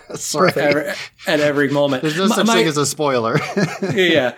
My favorite part of the book is the Dr. Manhattan's book. Oh, I actually read this when Alan Moore was laying out Watchmen, he's like, oh my gosh, I only have plot for 6 comics, but I signed for 12. So he basically, the idea he came up with is he'll intersperse the plot with the backstories of all the characters. Right. So in the middle is Dr. Manhattan's backstory and his origin story. And more so, what I found really interesting is how he experiences reality, right? He doesn't experience time in a linear way. For him, time is happening all at once. So he can see the future, but he can't affect the future, but he's experiencing everything all at once. Right. I think he says something along the lines of, you're experiencing time on one edge where I'm experiencing it in full on or whatever. You're speaking of the actual Watchman in the book. This guy obsessed with watches in time. Also the man. No, his creation sequence. I'm a sucker for a good backstory, origin story. That all is just awesome. How he comes to be and how he... one of my favorite quotes from, and they do this a bunch in it, but one of the quotes, it's November 10th now. There's a circulatory system walking through the kitchen. As he reforms, and in the end, when even Beat tries to blow him up, and he's like, reassembling myself is one of the first tricks I learned, Adrian. He is awesome. I love that. I love his treatment, how they do him in the movie. He just looks great. The VFX for Dr. Manhattan look awesome visually. The only thing I'll say about the origin, and then Chris, I want to know what you think about it, is this is one of the few parts where I actually liked the movie version more than the comic. I felt like it was hard to follow reading it because it jumps back and forth so quickly in time and settings and what's happening and who's in each setting. Where the movie just was a lot easier of the visual storytelling of I'm clearly at a party in 1940. Now I'm clearly on Mars. Now I'm clearly reassembling a watch with my dad in his workshop. It was helpful, but his origin story is, and how they scripted it is so cool. You definitely speak to something that was confusing for me, and I imagine most people when you read it first is it's really hard to follow what time frame you're in because there's not a clear shift between them. And, they're illustrated characters. It's not like a human face that you can kind of attach recognition to, which is still challenging with so many characters to begin with. But you'll see these characters, they're never properly introduced. So you see a child in a hallway and there's a man and a woman in a room down the hall struggling or arguing. You don't know who they are. You don't know who the child is because the child is shadowed in black with the light coming out of the room. And so you're just sitting there what on earth is going on? And Corey, you mentioned the Black Freighter story, and all of a sudden you're like, why am I reading about a pirate ship and a captain? And what is going on here? And then you get, in between each chapter, you get a book to read. You read a book in the middle of a book, and you're like, what? Hollis Mason's journal. And it's just I don't want to read 5 single-spaced pages of text. I want to learn more of this graphic novel. So it's a lot to follow at first. You're 100% correct. And that's kind of, I think, probably what I was, when I first read it for the first time, I was a little off. It's off-putting because it is hard to follow. Yeah. It really is. And so the movie, I think you're right, does shorthand a lot of that because, just what you can do with visual storytelling and with, live action. Let's talk about that more in contemporary culture. But I agree. My favorite section of this was the issue about Dr. Manhattan. Yeah. John Osterman, that physicist, and his origin story and how his dad was a watchmaker and he was learning to be a watchmaker. And the way that narrative is told is so stunning, and it feels like you are watching a Christopher Nolan movie where Nolan is able to paint this story, and all of a sudden you see these threads come together and you're like, what did I just see? Genius. Yeah. What did I just witness? It had that kind of an effect on me. That's immediately what came to my mind. And there's a great sequence later where Laurie, she goes to Mars with John and they're having this conversation. She's trying to convince him to come back. And he's like, this will end with you crying. And she's like, no, it won't. And they have this whole conversation and you're like, well, of course she's going to outsmart him and she's not going to cry. And she gets to that point and she's like, see, I'm leaving and I'm not crying yet. And then it leads into this whole other conversation where she does end up in tears, not for the reason you think. And I can't remember exactly what is off the top of my head, but it was just this thing where you're like, aha, we're going to outsmart the future and we know it and she's going to do it and she's going to find a way and like I'm on board and she's on board. And then it happens exactly as Manhattan says. And you're like, holy crap. This is wild. Can we talk about how riotously angering that would be? Like Laurie and John are like are a romantic relationship that's falling out. Can you imagine if your sicko knew the outcome of every fight you were going to have or topic beforehand? Like that would drive you freaking nuts. What Absolutely. A dirty line. You're going to be crying by the end of this. No, John. F you. That'd be so infuriating. There's one line too where he's like, yeah, in 5 minutes, you're going to tell me that you've been sleeping with Dan Dryberg. Right. And I'm going to be. And then 5 minutes later, she says it, and then he's surprised. He's like, "You knew," and she was like so frustrated. Yeah, I can imagine how infuriating that would be. Right, Chris, you brought up another thread that I need help on. Okay, I've read this twice. I have not gotten to the 6 that's recommended to finally understand what's happening. But like, what is the Black Freighter all about? Like, Moore does not write anything that's not symbolic. Everything in this book means something much deeper. And like the first time you read it, you're like, oh, neat, a sailing story, fun. And like, just each time you come back, you're like, this is horrific. What is happening? And after my second read, I still don't know why this is part of the story. What is the Black Freighter there? So reading it this time, I did pick up a little bit more, but there is one very clear thing, and I'll get to it in a minute. But a lot of times the pirate story is like subtext or commenting on what's going on at the same time in the book. So if you'll read like the caption from the pirate story is sort of like loosely commenting on what's actually going on in the story. So there's that. Okay. So the pirate story is this. It's called The Tales of the Black Freighter. And actually Joe Orlando is the real artist that they say in the book drew it. And he's actually a real artist in the real world and everything. So the pirate story is actually the story of Adrian Veidt. So what happens with the pirate is, he gets stranded. He thinks that this evil pirate ship of demon ghost pirates or whatever are going to go to his hometown and attack his hometown and kill his family and everybody he loves. So he kind of descends into madness trying to get back to his home to stop these pirates. And he does whatever it takes. He literally, on the backs of his dead friends that he digs up and builds a raft and gets back to the mainland and goes crazy. And he realizes that the pirates have already been there. So he's going to do whatever it takes to stop these pirates. And he kills somebody when he gets back there. And then at the very end, he realizes that he has become the monster that he was trying to stop, which is, an allegory for Adrian Veidt, right? Adrian Veidt thought that he was going to end the Cold War, and he saw all these horrors that were going to happen, imagined or real. So he steps on the backs of all his dead friends and kills all his friends to bring that about. So it's an allegory for Veidt. And a lot of Rorschach a little bit too. Rorschach kind of falls in the, end justifies the means as well. But it's mainly about Ozymandias. What? Like a comedian's melon hitting the pavement. My brain was just exploded. I literally, obviously now that you say it, it feels so freaking obvious in the book. But thank you. I literally didn't know. That's great. Yeah. I feel so much better and stupider for not having seen that the 19th time. It's great. Also, it makes it hard too because it's like stretched out across like 6 different books. Yeah. It's like not. It pops up every once. It's just the dude there on the sidewalk reading it essentially. But yeah, that's it. It's allegory again for the central theme that the ends don't justify the means kind of thing. Cool. Okay. Thanks. I can sleep tonight. That'll be mixed with the nightmares of what actually happens in the Black Freighter, but at some point. So I could kind of talk about some of the other, there's like recurring motifs. That's also a really big thing. There's like the stained happy face. And there's, and you'll find like lots of times of course they'll reoccur the stained happy face or there's even, the happy face on Mars and there's like a little comet or the piece of it on there.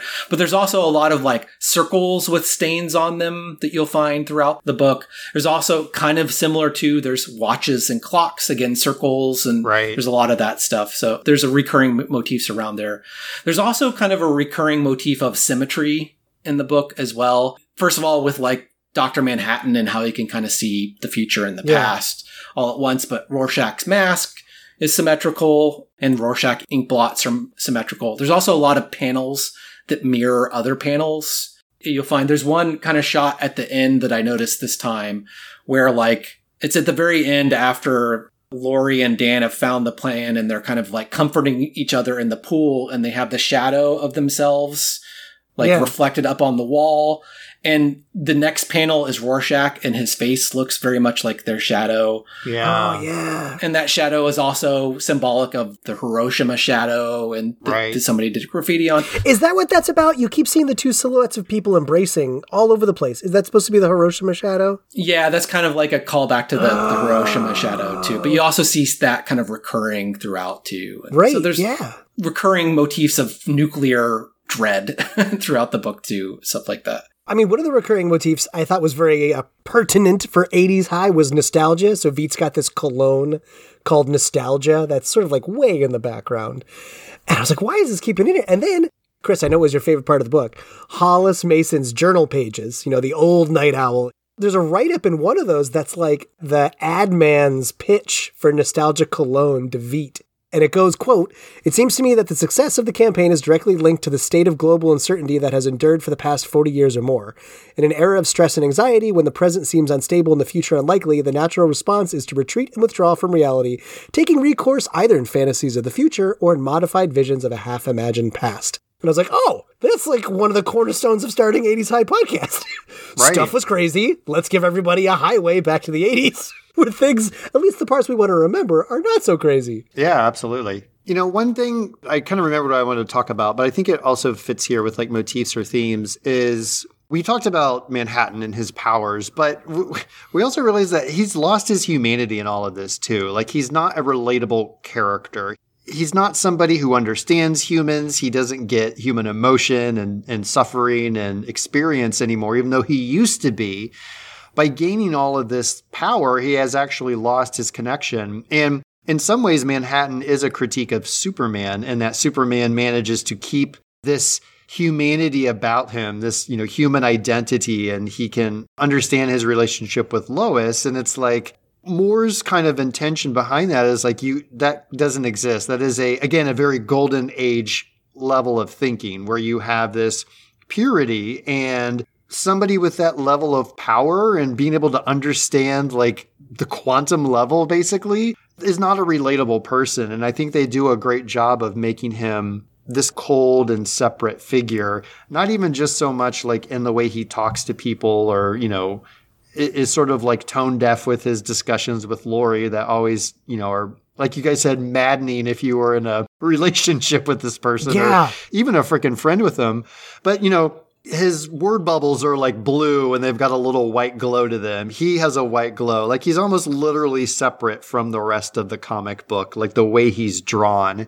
And I just think that like those are little details that, you know, I didn't see that was a thing that Gibbons or, you know, more intentionally outlined, I guess quite literally or figuratively. But like, I thought those were kind of details that like were probably not happy accidents that I think were intentional to show some of that separation. And again, I think, you know, what's really interesting is when we talk about the golden era and like how everything was more black and white, good and evil, that was still just the facade. It wasn't true, but that was the telling of that time frame.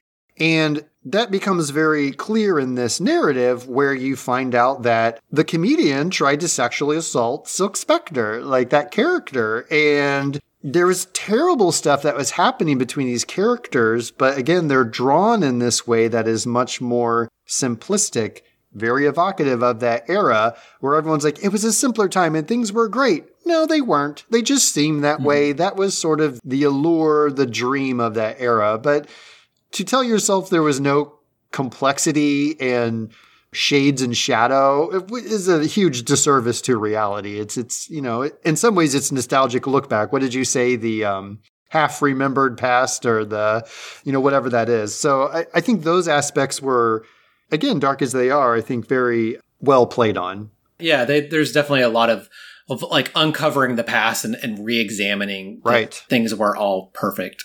And also too, that kind of theme of losing your humanity. Like Dr. Manhattan's the most extreme example of that. He's like literally forgets that Lori has to breathe when he brings her on Mars. Right. But that kind of recurs through a lot of the characters. That Rorschach is slowly losing his humanity too in a different way, kind of becomes more and more unhinged. Or the comedian is sort of always a bit inhuman, right? He's amoral and doesn't really have human connection. And also Adrian Veidt too. He True. loses humanity. So that's kind of this recurring theme of the further you are away from the people you love and having human grounding, the worst outcomes you have. It leads to bad things. Absolutely. One of the many reasons this book is awesome. I don't want to overstate here because that is my brand, is to overstate on pretty much everything I say. But I feel like every major conflict of the human experience is in Watchmen.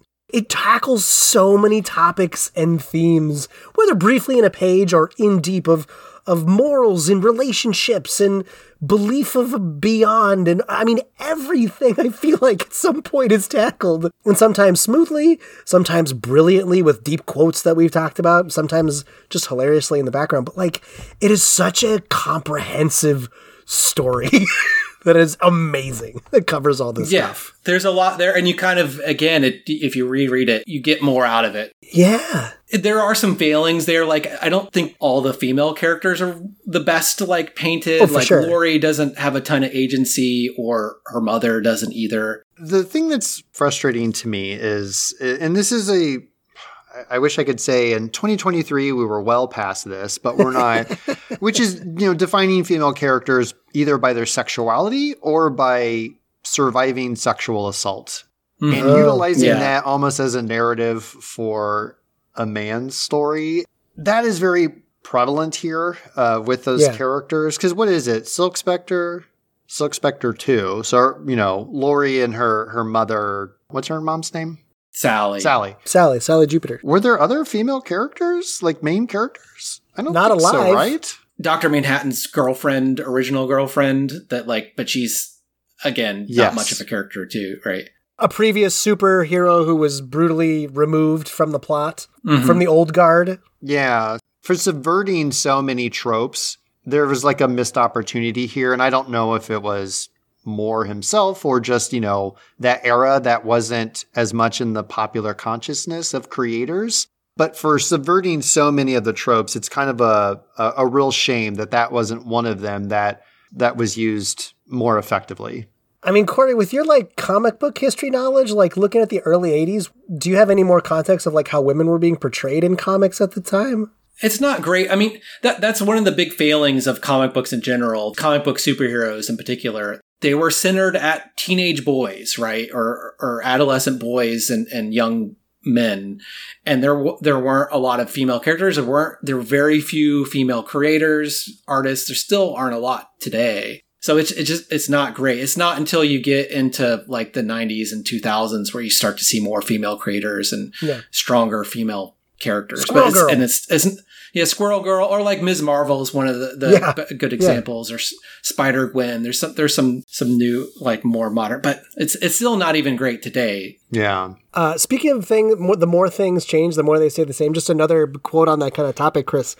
Again, it was hard to kind of get through them because they were so dense, but you learned a lot of the backstory from Hollis Mason's journal pages. And so there's one that's excerpts of the studies at the military base on Dr. Manhattan and what he's going to be all about. And so, quote, this is one of the scientists talking about Dr. Manhattan and what they're going to do with him.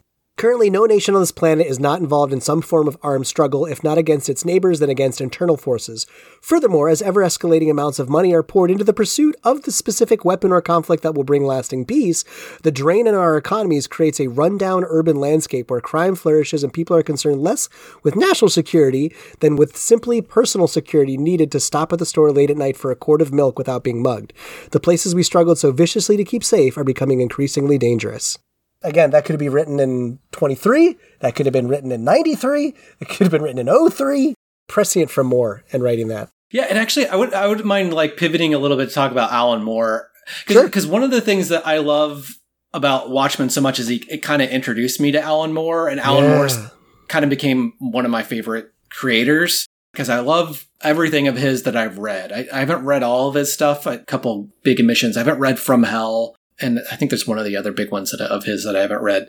But if you at all like Watchmen, I highly recommend seeking out like V for Vendetta or the League of Extraordinary Gentlemen or that Swamp Thing series that he did. But the other thing that's really interesting about Moore, first of all, he's very cranky. He always has been. He's very critical of corporate anything, and he really despises DC. DC kind of treated him horribly. Like one of the things with Watchmen is that DC promised that the rights to Watchmen would revert to him once it went out of publication. Well, Watchmen's never gone out of print, and they kind of purposely did that so that it would never revert back to him. They basically kind of screwed him out of that, and he kind of got screwed over kind of again and again by the comic book industry, and he finally just went off and created his own publisher. So he's very cranky about that. He's also kind of cranky about, we can talk about the impact going forward, but he wasn't too happy with how Watchmen impacted comic books going forward. But he's also just a really interesting character himself. He's a practicing magician. Fantastic. Not a stage magician, but more like an occult kind of wizard. Oh. He like performs rituals and summons entities and stuff like that. Like one of the quotes, and I'm not bringing this up to make fun of him, it just gives you some insight into his character, but he describes an evening, and I quote, talking to an entity that tells you that it is a specific goetic demon that was first mentioned in the Book of Tobit and the Apocrypha. So he is deep into the occult and mysticalness of things out there, which is fun. I don't want to make this awkward, but I'm pretty sure that's a Dan Aykroyd line from Ghostbusters, is what you just read. I'm not sure. I was just going to say, is he and Dan Aykroyd good friends? Do they have They would be fireside such chats? buddies. That would be awesome. I mean, his beliefs are unconventional, but like to kind of frame it a little differently, though, another quote of his is he's like, the idea of magic is some weird alien Doctor Strange dimension that one can escape to. From this one doesn't really appeal to me. I think of it as that if magic is anything, it's about realizing the unbelievable supernatural magic is just the fact that we are thinking and having this conversation, realizing just how magical every instance is, every drawn breath, every thought. So he sees the world as magical in the way it is. And also kind of the idea that ideas have power, like an idea is almost like a magic spell. Like, you know, an idea from two guys from 1938 who come up with Superman. And now, you know, we have a multi-billion-dollar industry, sort of like a magic spell. So anyway, Alan Moore, very interesting guy. I encourage you reading some of his other stuff or seeking out his interviews. What I find really interesting is his thought about magic, and there is something magical about this story, and yet it's so grounded in science.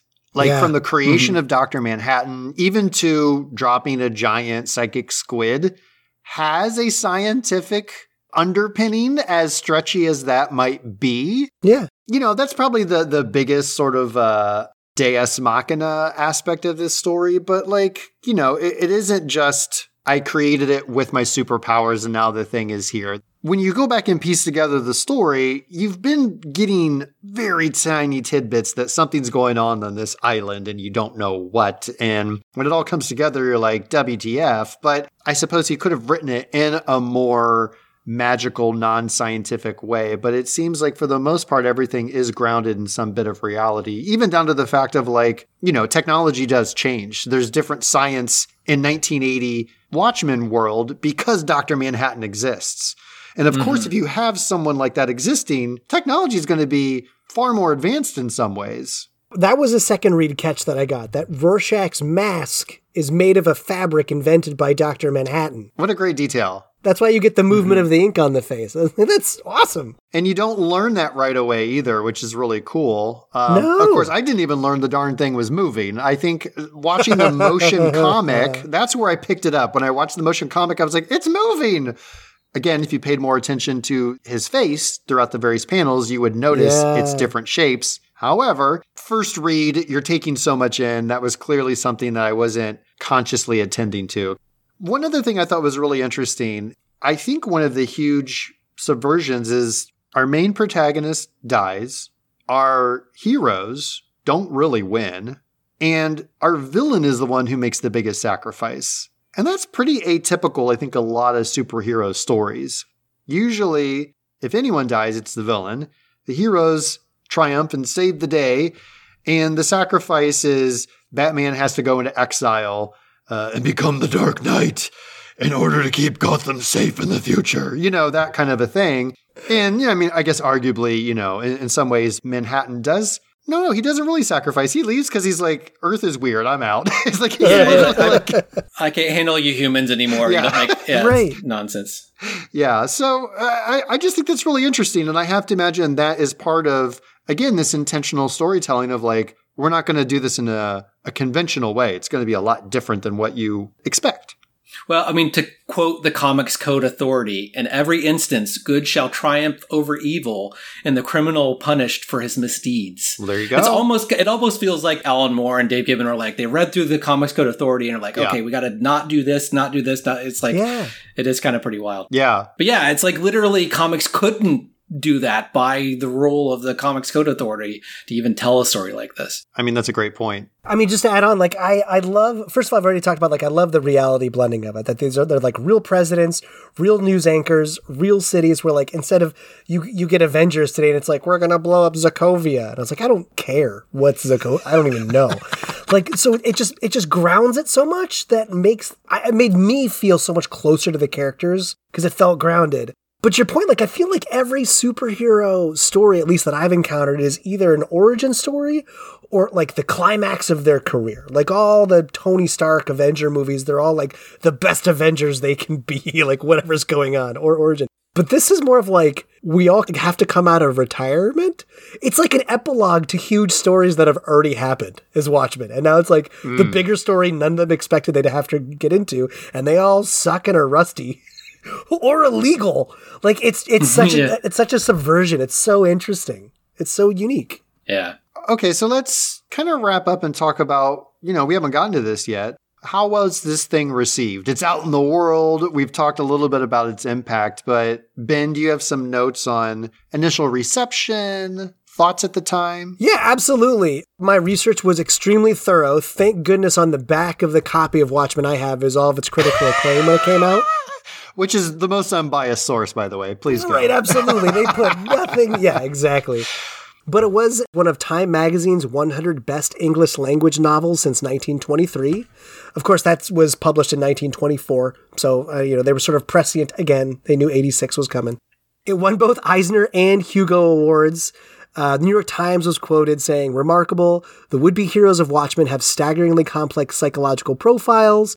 And the dude who co-created Lost, which we're going to get to later in contemporary culture, Damon Lindelof, quote, the greatest piece of popular fiction ever produced." All right. I could talk a little bit about the reception at the time, too, because it wasn't published in one giant graphic novel. Right. It was published month to month, right? 12 issues over, I guess, a year. It was, yeah. It was a sensation at the time. Sensation being a very small group of nerds who collected comic books at comic book stores. This is probably the least popular pop culture thing you've talked about at the time in the 80s that you've talked about on 80s High. We've talked about Snorks, so let's just be real clear. Let's get real we could not even find Snorks to watch. We couldn't find one full episode. I bet more people experienced Snorks in the 80s than Watchmen in the 80s. I almost guarantee. All right. But there was people were going nuts because it was a murder mystery, right? And people were trying to figure out what the mystery was month to month in each new issue and how it tripled out. So there was a pretty big sensation when that happened too.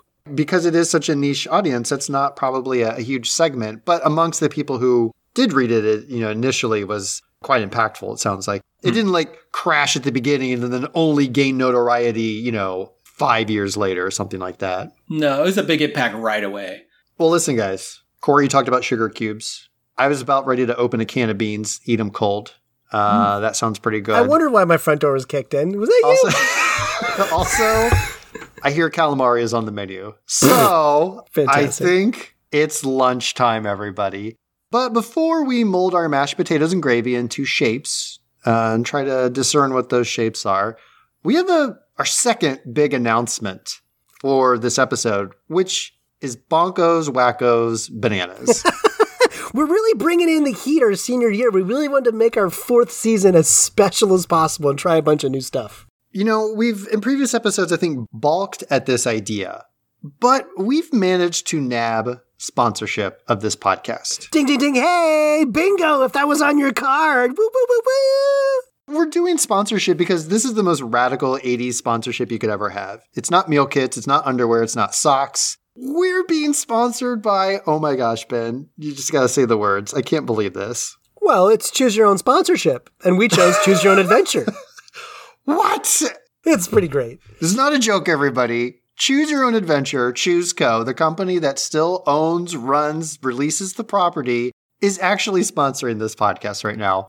Insane. I love that it's Choose Co. Right? The company's called Isn't Choose it great? Co. That's great. Choose Co. Yeah. So this is the series of books that we covered way back in season 1, episode 4, and we made this great partnership. So we're going to have ads for season 4. They're going to be sponsoring this season of the podcast. So we definitely want you to tune in during the lunch break. We're still going to have our retro commercial. We cannot get rid of that, but we're going to also pop in a little ad spot.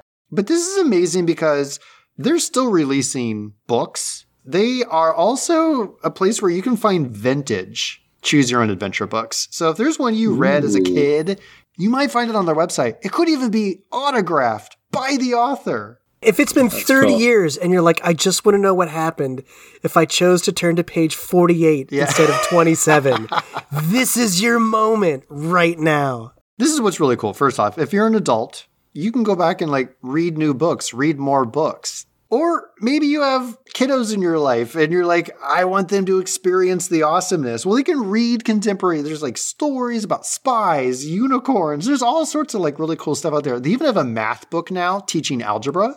Through that's cool. creative storytelling, which is really awesome. Interesting. And then the other thing that we learned, they actually have 2 tabletop games. And I actually played one of those tabletop games with a friend and promptly made every bad decision and lost gloriously. But you're still here to talk about it. You didn't choose the death ending. I heard the game is sort of possessed like a game Alan Moore would really dig. So I hear you can die at the end of it. So I'm glad you're here. I mean, we did not make it. The evil did triumph in this game. But if you're ever this would be a really cool thing to bring, to an experience with friends around a table where a story actually unfolds. You can do that. There's 2 Choose Your Own Adventure tabletop games, which is super cool. So that's a little extra intro, but I'm just really excited about this. So please check out our sweet commercial during the lunch break. Don't skip twice. All right, everyone. Without further ado, let's head to lunch. Beware and warning! This book is different from other books. You and you alone are in charge of what happens in this story. If that brings back childhood memories of reading past your bedtime and keeping your fingers positioned just so in order to go back and cheat death, then you are part of the Choose Your Own Adventure generation, the 4th best-selling children's book series of all time. Since 2006, Choose Your Own Adventure has relaunched copies of original 80s bestsellers, as well as all new books, tabletop games, and graphic novel adaptations of the famous game book series. If you decide to use all of your numerous talents and much of your enormous intelligence to introduce interactive game books to a new generation, visit CYOA.com. Use code 80SHIGH for 20% off your first order. That's code 80SHIGH. From the depths of space, from the edge of the earth, Timex takes quartz to make a watch beyond time as we know it. The new Timex. The new Timex Quartz. A watch so accurate, you may have to reset it only once this year. Thin, sleek, beautiful. The new Timex Quartz, built and priced in the Timex tradition. Timex, we make technology beautiful. All right, guys, I ate that whole can of beans. I hope that's not going to affect the air quality here in contemporary culture. Where do we go from Watchmen, the graphic novel? What comes next? What's influenced? What happens after the 80s? Pretty important things to talk about. But the first thing I have is 2008. Do you guys have anything earlier than that? I've got something from 2001. What do you have? My first job ever was waiting tables at a 50s themed diner, Johnny Rockets. Innocent little teenage Ben. And I went up to take an order, and this older individual, when she says, I would like a cup of coffee. And I said, oh, of course, how do you take your coffee? And she said, black as the devil and sweet as a stolen kiss. That's a quote from Lori in Watchmen. Wait, I'm sorry. A customer said this to you? I was confused but intrigued, very much so at the same time. Black as the devil and sweet as a stolen kiss. I had never heard it anywhere else. Wow, that's insane. And it's haunted me for decades after, what did that mean? What was that all about? I've never heard anywhere else. And then it's in Watchmen. It made me really happy to see that. Wow. So she didn't explain herself in the moment. That's no. Just a little sly smirk. And I'm like, are we about to fight or date? What's happening right now? It was great. I mentioned the motion comic. In 2008, the graphic novel is adapted to a motion comic, and it consists of 12 25 to 30-minute segments, and they're each based on the chapters from the book. Basically, it kind of brings that graphic novel to life in a limited animated series. It's not fully animated, but think of the panels from the comic that have a little bit of movement, or there's that, the Ken Burns effect, where there's some sideways and some zoom-ins and outs and all that kind of stuff. And Dave Gibbons did actually have oversight on the project. All of those chapters are included. It adds motion, it adds voice, and it adds sound. All the characters are voiced by one person, actor Tom Stechelt. I hope I said his name correctly, Stechelt. And the music is composed by Lenny Moore. Now, it's pretty much unabridged. The one thing that is not there are those extra supplemental materials between the chapters. So a lot of that stuff we've been talking about, was it Under the Hood? Is that what that expose tell-all novel was called? Is it Hood? Cowl? Yeah, Under the Hood. I think it's Hood because he's an engine. He's a mechanic. Yeah, that's what it is. Well, there's also the Hooded Justice was one of the... It's very confusing. Oh, that's right, because there was a story about him and his potential identity. There was some other figure that they thought may have been that guy, right? That was a whole... Right. And you missed the most riveting one, which is Dan Dryberg's thing about owls, which is pretty dry. He's really into owls. Okay. I honestly don't quite know how that fits in, but yeah, I get it, but it's also a little boring. So if you love all that material, it's not in the motion comic. If you don't care about it, I would highly recommend it. Like I said, the second half I took in that way, and I thought it was very well done, and it felt like a seamless transition from reading to watching, and I certainly accomplished it much quicker than I would have read it. So if you want to experience it on a time crunch especially, I cannot endorse enough. It is on Max right now, but it's actually also on YouTube for free. So you don't have to have a subscription to anything. You can just watch it on YouTube, which is pretty awesome. I did remember one thing. So the reason why there really wasn't any other Watchmen things until that point, they did try to make comic book sequels and prequels. Alan Moore and Dave Gibbons played around with some ideas of having a Rorschach comic. Right. Or the one that they were kind of looking at was doing a prequel comic that was focused on the Golden Age superheroes. Oh, neat. Ultimately, none of that coalesced. And also just Alan Moore, again, cranky, kooky genius, was just against any kind of adaptation. So he really didn't have anything until 2008. That's a great point. Yeah, there were some things that were behind the scenes but never fully materialized. So the motion comic is released on DVD March of 2009, and that is also to coincide with the film that comes out in 2009. So let's talk about the graphic novel deemed unfilmable. Who films the unfilmable? Zack Snyder does. This is like Jodorowsky for Dune. What madman would attempt to do such a thing? Old Snides, of course. So Zack Snyder is at the director helm. I'm sure you know his name. He's the director behind 300, Justice League, Wonder Woman, Superman. This is a screenplay by David Hayter and Alex C. This is a movie about 2 decades in the making. They've been trying to do a live-action film adaptation basically since October of 1987. Bonkers. But for several reasons, one of which you mentioned, Alan Moore had absolutely no interest whatsoever in being involved with this. Again, he wanted to create something that would not exist outside of the comic book genre. It is meant to be something that could not exist in film.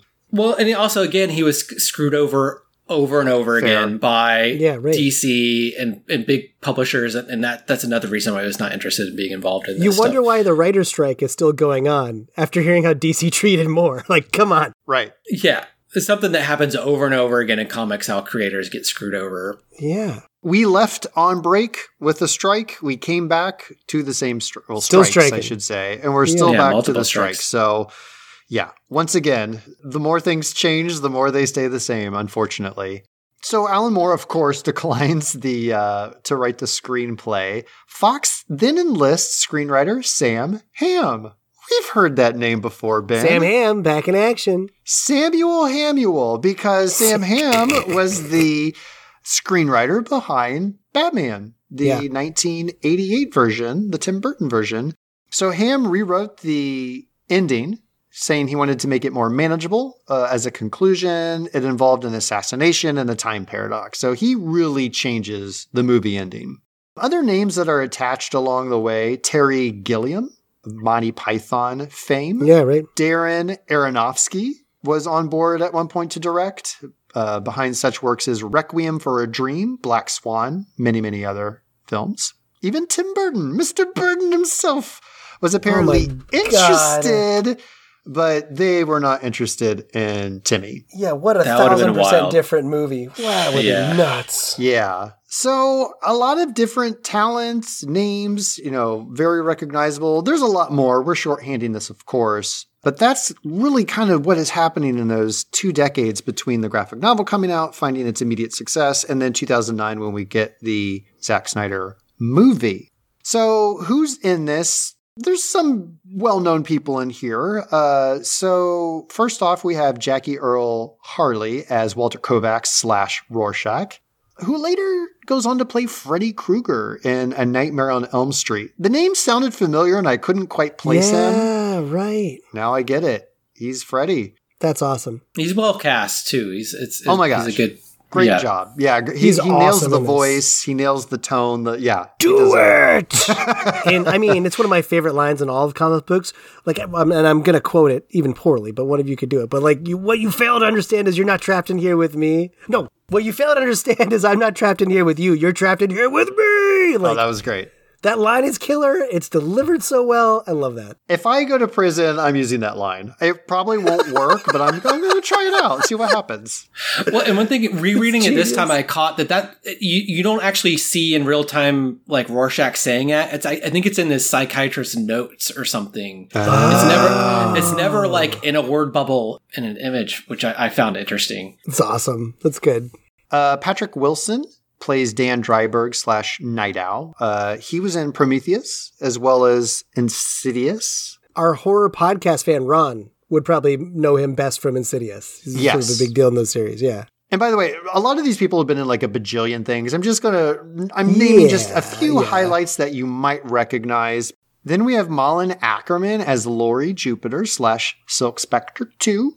From Harold and Kumar Go to White Castle. That was the movie she was in that I recognized. That's crazy. I remember from that. She's also apparently in an episode of How I Met Your Mother. A very well-known face, Jeffrey Dean Morgan. Most notably, most recently, Negan from Walking Dead. He plays Edward Blake / the comedian. I loved that. I saw the Watchmen movie. It was a long time before I got into The Walking Dead. Of course, you and I have talked about how much we just love the character of Negan and Lucille. But to look back at Watchmen movie and see just how jacked Morgan got for that role versus like skinny post-apocalyptic Negan, like that dude worked out for this movie. Another spot-on casting too. Like he's exactly so what you'd expect, right? And even if you don't recognize him because he's got like the mutton chops and the mustache and the stogie, as soon as you hear his voice, you're like, okay, that's the dude. Like he just has that voice where you can spot it a mile away. Without fail, you know who that is. Billy Crudup plays John Osterman / Dr. Manhattan. He was in Big Fish and later in Justice League. Another Zack Snyder. Well, I suppose there's a Zack Snyder cut of that movie, but I believe he's in both versions of it. We have Stephen McHattie as Hollis Mason / the original Night Owl. And I recognized him because he plays the terrifying psychiatrist boyfriend of Elaine's in Seinfeld. He's Dr. Reston. It's like season 4. He plays this like really creepy psychiatrist that she's dating. And I was like, this dude looks really familiar. So I had to include him. We also have Carla Gugino as Sally Jupiter, the original Silk Spectre. She, as I believe a young lady, was in Troop Beverly Hills, very 80s property there. Amazing. Spy Kids and Night at the Museum. She was also in Sin City. Yes, that's right. Thank you. Yes, also Sin City. And then lastly, I wanted to mention Danny Woodburn. He plays Big Figure, the character in jail. And that's Mickey from Seinfeld, another Seinfeld crossover. It's Mickey. So I was like, I gotta shout out some of my people.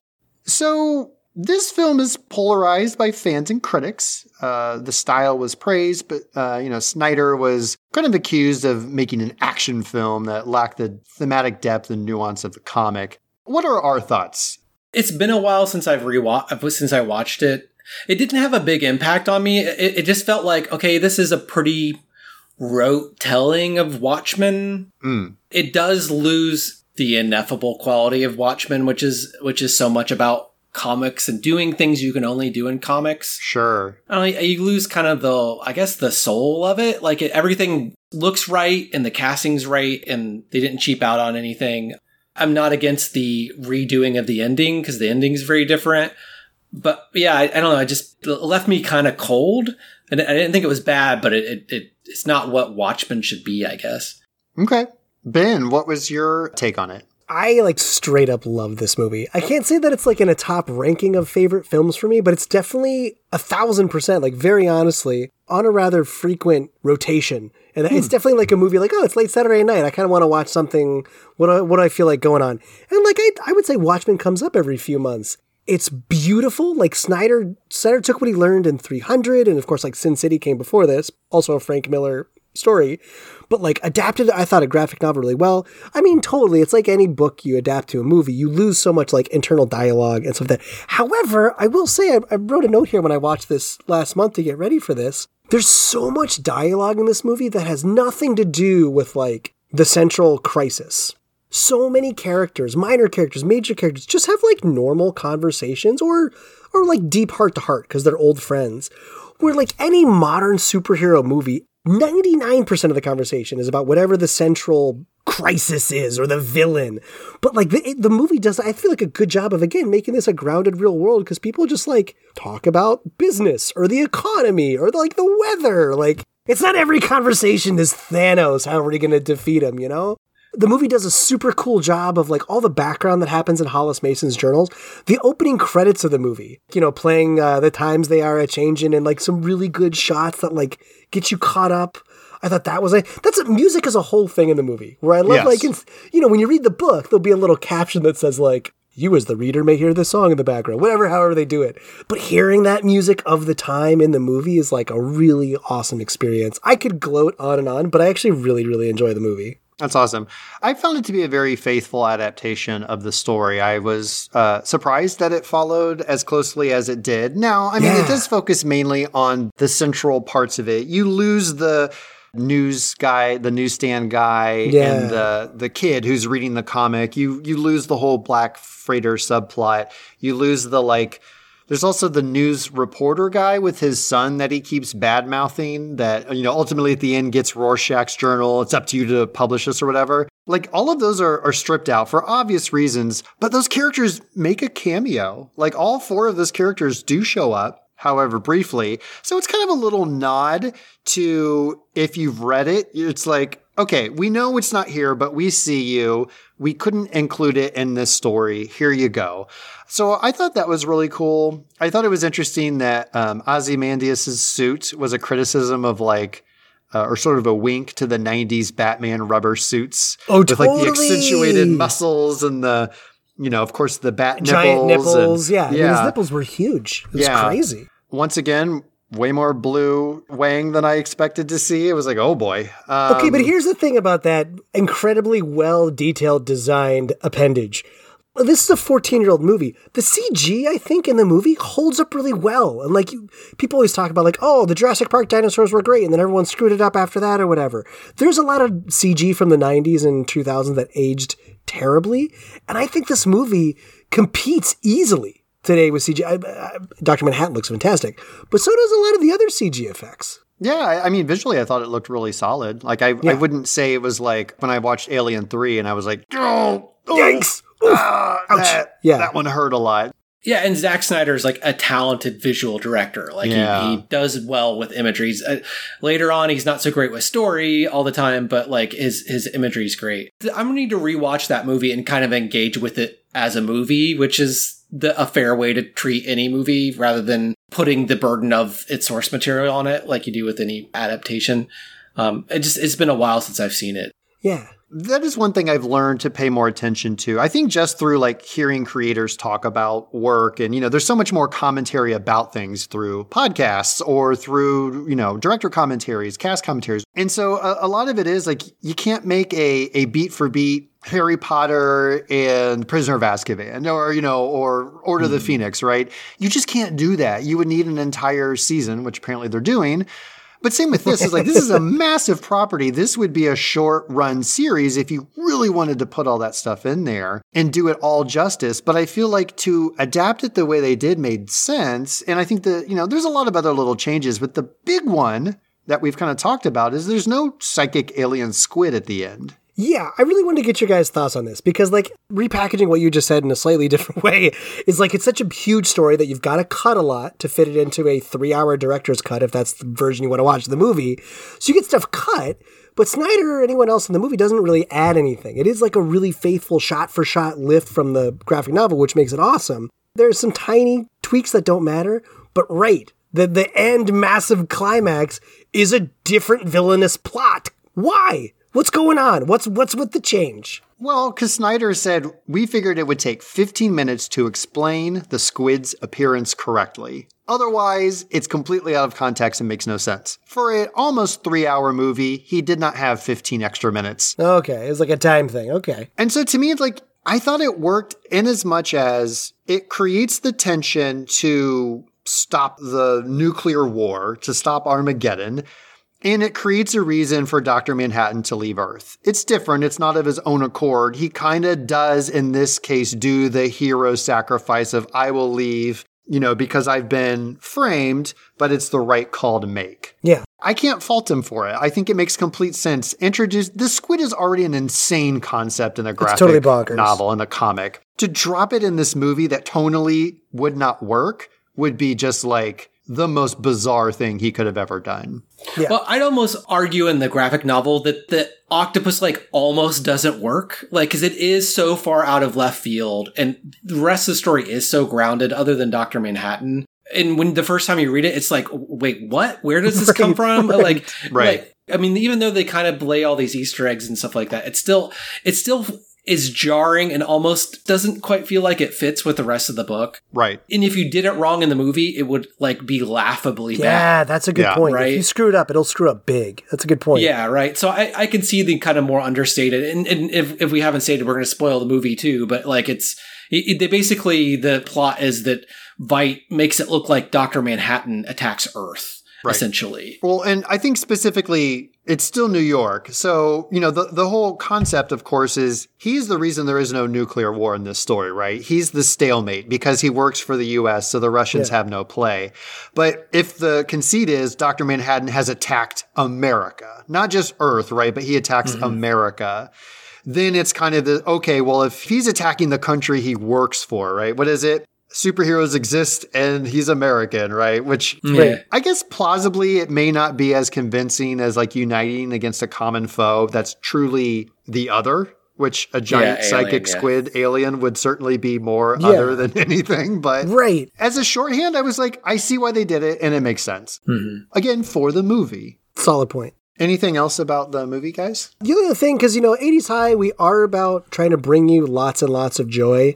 And although this topic is a little hard to get joy in there, look, if your thing is watching two superheroes make nookie for an uncomfortable amount of time, this movie is for you.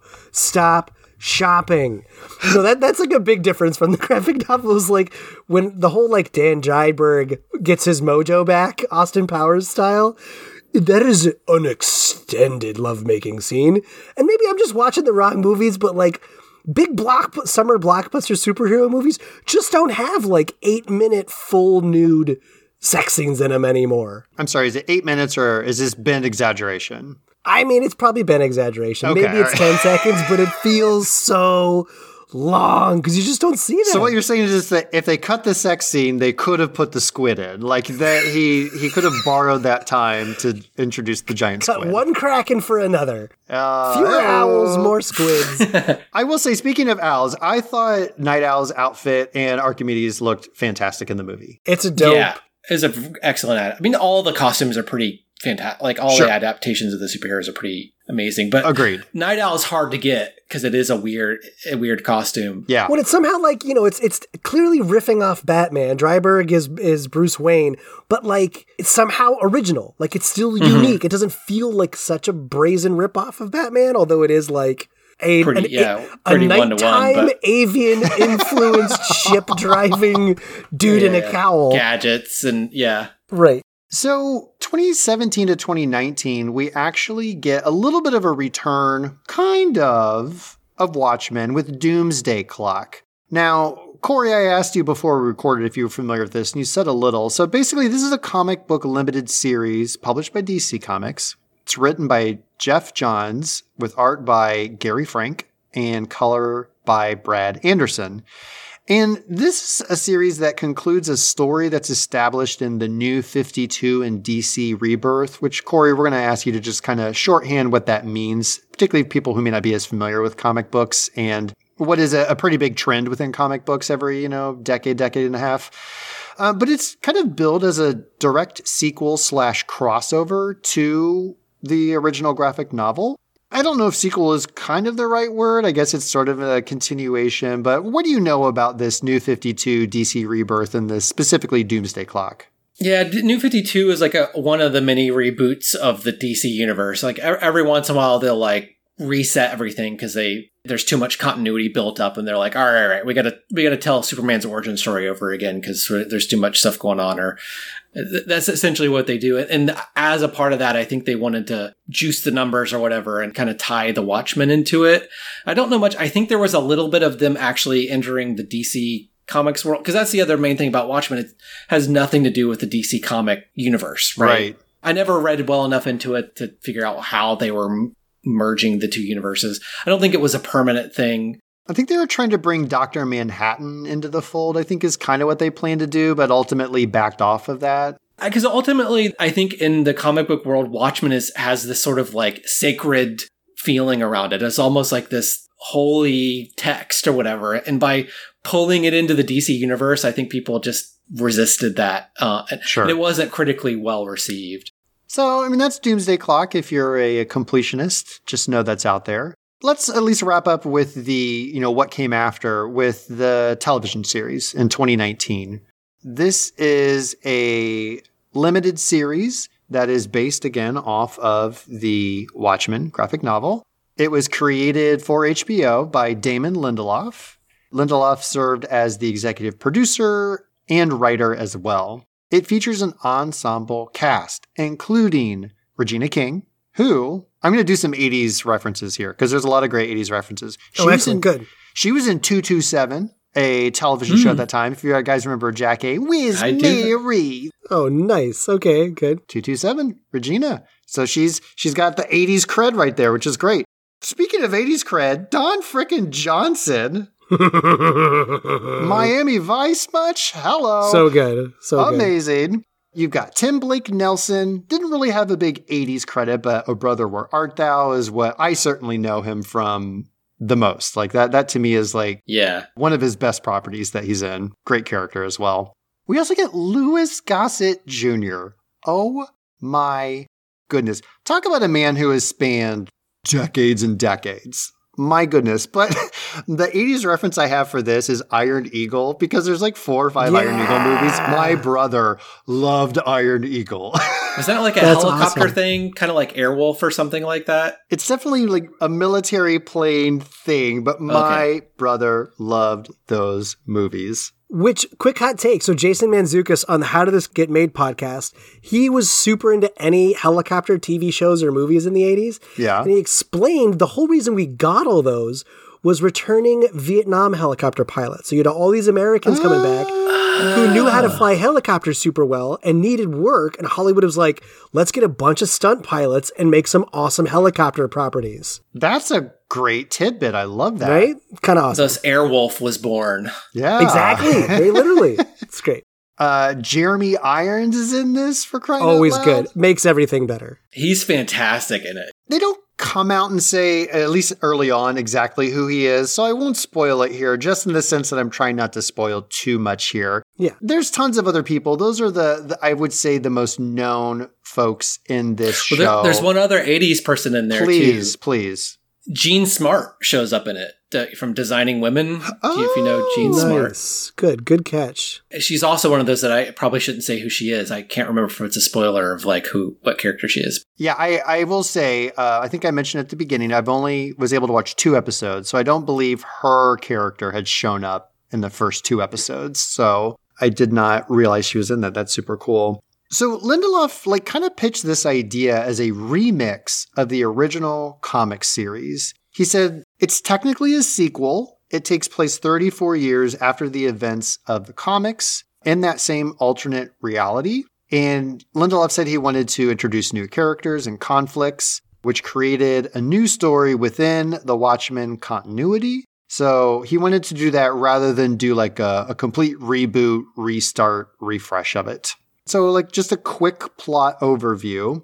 The series focuses on events surrounding racist violence in 2019 Tulsa, Oklahoma. So it is set in present day, much like the graphic novel was for its time. Mm-hmm. And the plot is there is a white supremacist group called the 7th Cavalry. They've taken up arms against Tulsa Police Department because of perceived racial injustices. And this whole act causes the police to conceal their identities. They wear masks so that they are not going to be targets for the 7th Cavalry.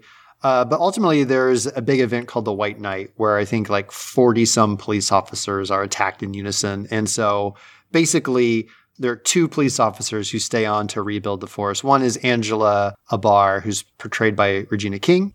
She's a detective known as Sister Knight, and she is investigating the murder of her friend and of another character, which I also won't reveal, and discovers secrets regarding the situation around vigilantism. So again, we start off with a murder that then kind of propels into this whole mystery of what the heck is going on, larger plot afoot. Corey, you've seen the entire thing, right? Yeah, I have. I've watched the whole series. I loved it. Loved it. It feels like a worthy successor in a way to the comic. And it very much is a sequel to the comic. Not the deals movie. With, that's a good point. Not the movie. Yep. Yeah, there's a squid and all that kind of stuff. It's really well done. It's really smart. It corrects some of not corrects, but it deals with some of the things that the book doesn't deal very well with. There are strong female characters and Regina King's amazing in it. It also deals with a part of American society, unfortunately, that the book pretty much completely ignores, which is racism and right. Racial history and the conflict there and how damaging that is. I watched it in 2020, in the middle of 2020, and it was a very weird experience to watch because there are characters in masks and it's about racial violence and conflict with the police. And I'm watching it in summer of 2020 when Black Lives Matters was happening and everybody was wearing masks from the pandemic. Weirdly prescient, even though there were different things. Although you don't have to be a psychic to realize that there's going to be, racial issues and stuff like that in America, unfortunately. But it's just super well done. It also calls back to the book in surprising ways, but it also goes in directions that the book doesn't go and tells a new story. It's really wonderful. It's amazing. I highly recommend it. Yeah, even in the first couple of episodes, there was some fun little nods that I really want to say, but I kind of don't want to give them away. But they are really interesting nods to show you're in the same universe. And it's not just see what we did there? Wink, wink. Mm-hmm. It feels to me at least, it fit in seamlessly. Again, there's 9 episodes. I've only watched 2. So I've still got 7 more hours because they're all an hour-long episode, basically.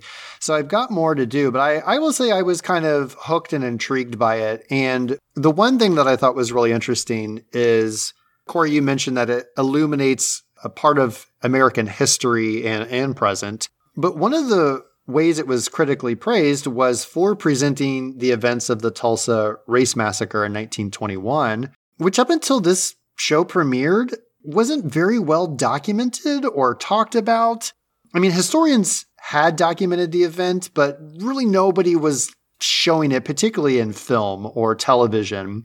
It's an obscure part of history, and it was really challenging for projects to even get funding if they were going to address the subject matter. And so the fact that they were able to work it in a compelling way, I think in a lot of ways did set the stage for other works. You know, I think of Lovecraft Country, which we've brought up on this show before, which also takes, speaking of squid monsters, does take a look at Lovecraftian horror and maps it over onto racism and segregation. And I just have to wonder that this opens up some great possibilities for storytelling. And so it was great that they were both able to make it and that it had such a big impact that people hopefully, well, if we can ever get the studios to resolve the current issue we have going on, more creators can get their works actually funded and into production to tell these kinds of stories. Yeah, because there was a real moment where that, like, the Tulsa Massacre and the history of that kind of came back into cultural consciousness because of this show. Right. And there were plenty of articles and kind of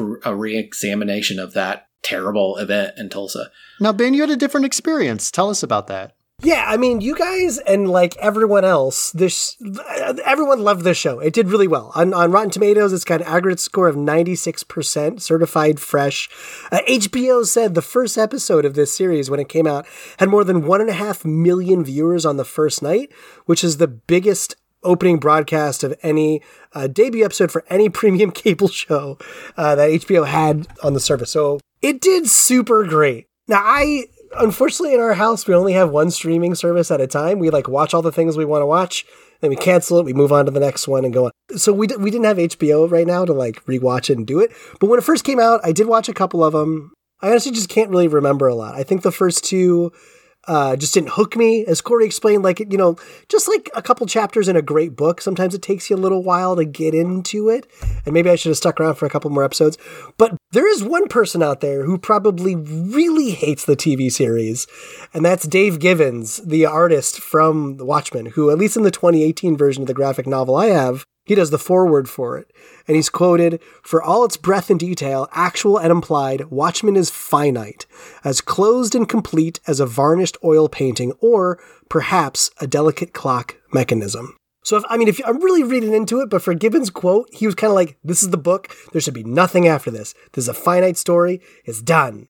I don't know if Gibbons would be super stoked about it, but HBO was, and everybody else loved it. I see something here that Dave Gibbons was, quote, blown away by the tale. Oh, good. Okay. So he has shorn off his opinion that this should be a standalone story. But I think it's fair to say Mr. Moore does not. I'm sure he's not a fan. And I would agree with like Dave Gibbons that the book is this closed story. It's kind of perfect in that way that it's closed. But I think any story, you should tell a story if you earn it, and it's a story worth being told. And Watchmen, the series, is a great story, and it's told well. And that's the main reason why I love it. It's like it tells its own story in that world. Well, and what's interesting is, you know, that was Dave Gibbons and Alan Moore's take on the graphic novel. They did everything that was their telling. Lindelof felt the same way about doing this show because HBO wanted another season. They're like, do more. And he said, if you do another season, I don't want to be involved. And it was just because this was the story he had to tell. Yeah. And he's basically like, if someone else wants to pick up the showrunner mantle and do another season, a new interpretation, a new whatever, go for it. I give my blessing. But HBO is basically like, it's hard to conceive without Lindelof being involved. So they basically just more or less repositioned it as a limited run series. So I think, you know, Lindelof kind of had this same idea where it's like, you know, here we are, was it 30 years, 40 years after the original? He had a concept, but his was also a finite concept. Okay, well, I have this idea, we're going to do this, and he's done with it. So who knows, maybe in like 10, 15 years, someone else will kind of pick it up. I think to our continued point, the more things change, the more they say the same. I think you could easily pick this idea up and re-examine it at a different time period and get a new kind of story and it'd be really interesting. So I don't know. I think that's kind of cool.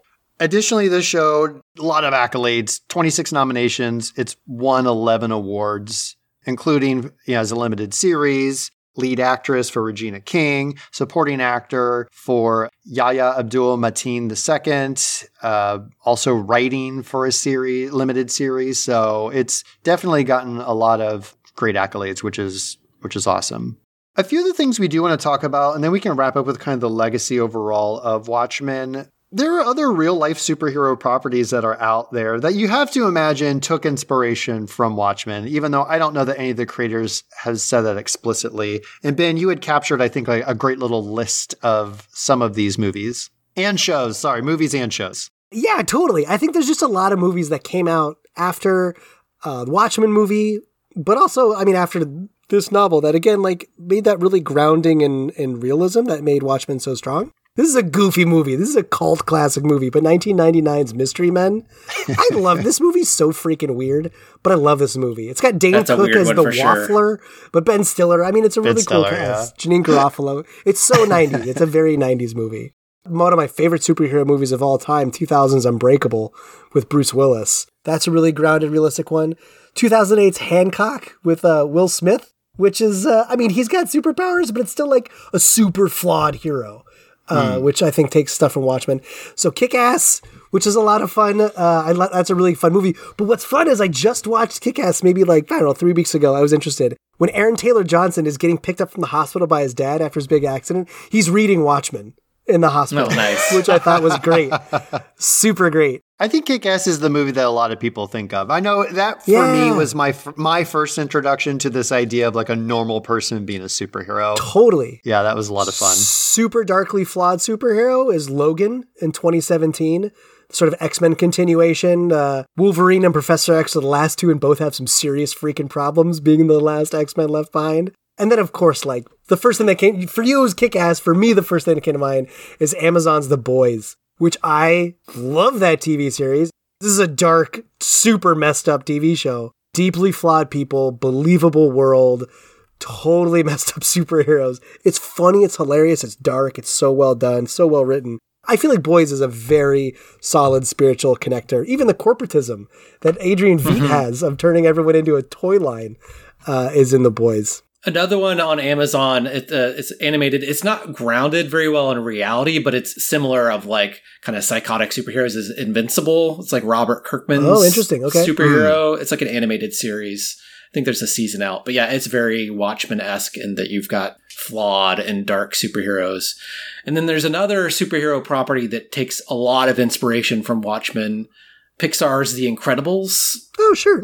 The story of The Incredibles is that superheroes have been outlawed, and there is a former hero who is killing off a bunch of... It's actually kind of a dark movie, if you think about it. Yeah, there's a bunch of superheroes that are killed off, and they have to come out of hiding. It's very clearly they took some inspiration from Watchmen. Good call. Yeah, I wouldn't have thought of that. That's awesome. That's a great list. And I keep hearing good things about The Boys. I haven't had a chance to watch it yet because I am superheroed out. But I feel like when I'm in the mood, that definitely is one that I think would be a lot of fun to pick up.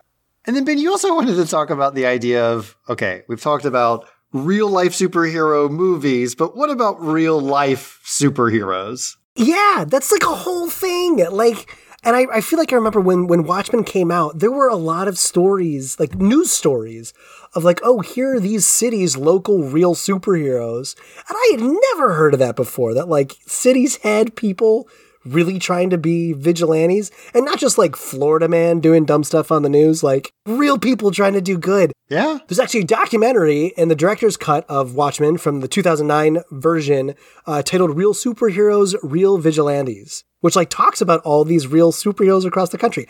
I won't go through the entire list because it'll be exhausting, but a lot of American cities and even in the UK have amateur superheroes who are not just going out pulling cats out of the tree, but stopping crimes in the middle of it. we mentioned in the Seattle area, in the Pacific Northwest, you've got El Caballero, Midnight Sun, and the most famous Phoenix Jones. He's in the documentary. He's been in a lot of news. Who for a long time did not reveal his identity. Right. But when I moved to Seattle in 2014, I had learned that there were actual superheroes here. And I was like, I'm sorry, what now? Like, it was one of those like surreal things of moving to Seattle where I was like, okay, I'm in for an interesting experience coming from Middle State, Illinois. Right. And so Phoenix kind of helped form like a local Avengers. It was called the Rain City Superhero Movement that had like 8 or 9 superheroes in it. And they stopped like carjackings and robberies and like helped track down criminals and stuff. He's been injured in the line of duty, so to speak. And he actually like worked with the police. Like a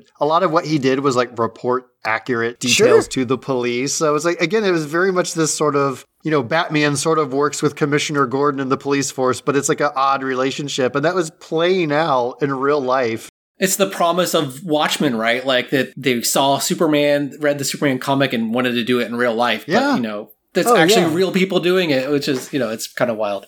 Just some others for major cities I'll run through. Crimson Fist is in Atlanta with Metadata, his wife.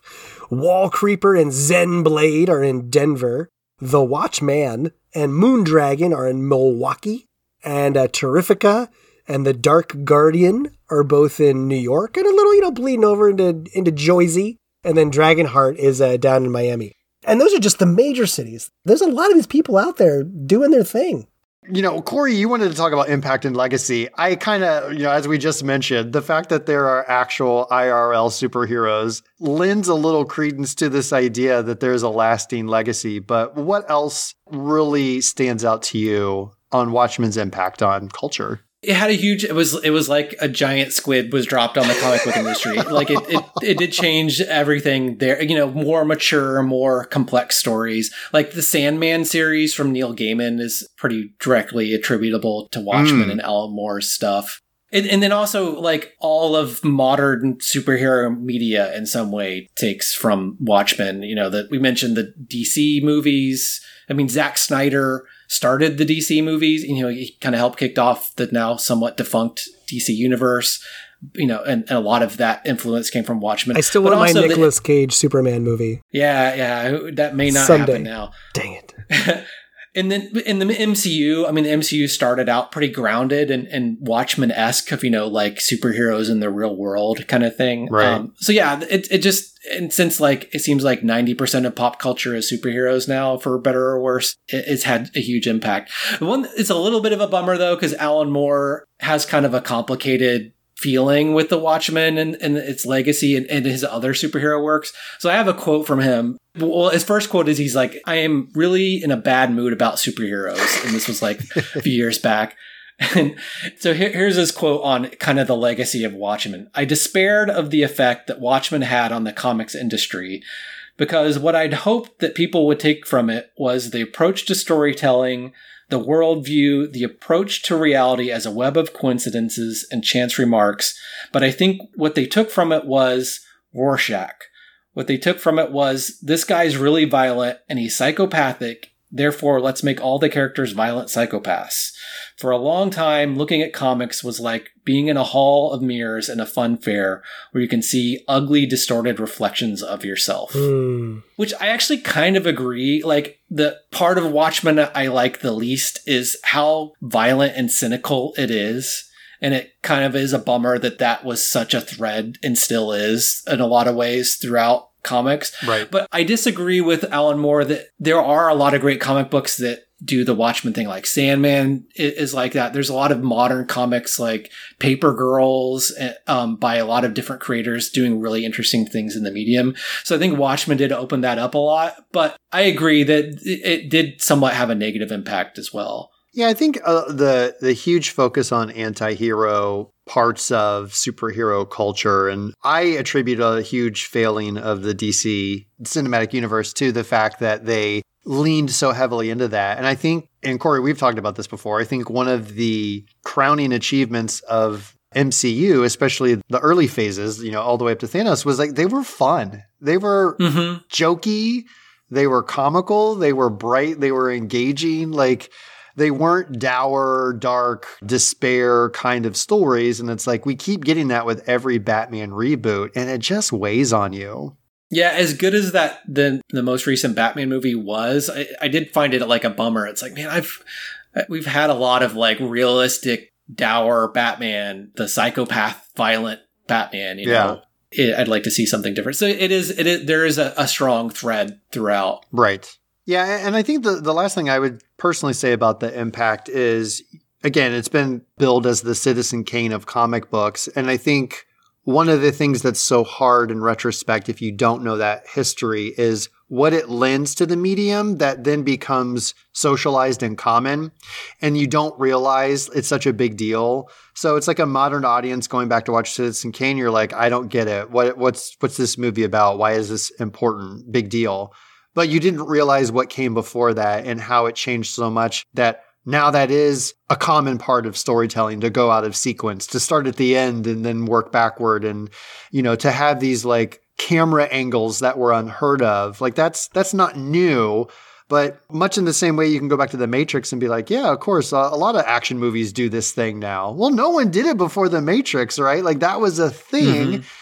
So even if you don't like the property, the movie, like you have to kind of appreciate what it did for storytelling in that medium going forward. And I think that's one of the things that could easily be lost if you don't have that context with Watchmen. Yeah, for sure. All right, gents, is there anything else we need to cover for contemporary culture? I think so. I think I want to go like maybe create new life in another galaxy or something. Okay. Are you bored with this podcast and you're just ready to move on? I'm losing touch. You guys seem like ants to me. Well, okay. You know, the proverbial clock is about to strike midnight, which signifies a time when we deliver our ultimate opinions upon the podcast waves and salvas of mutually assured judgment on how Watchmen holds up today. Let's head to math class, where it all ends, it still begins, and it remains as it ever was. Oh my God. So we're in math class. How does Watchmen hold up today in 2023? We can focus mostly on the graphic novel, but certainly if you want to talk about the other properties that stem from it, please do.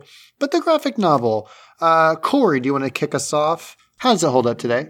Fantastically. It does hold up super well, like, especially for a property that is so grounded in the 80s. It's so much about like Cold War paranoia, but it still speaks to today in a lot of the ways that you all mentioned. It is designed for repeat viewing, and it kind of stands the test of time because a lot of the themes are universal themes. Absolutely. Benjamin, what do you have to say?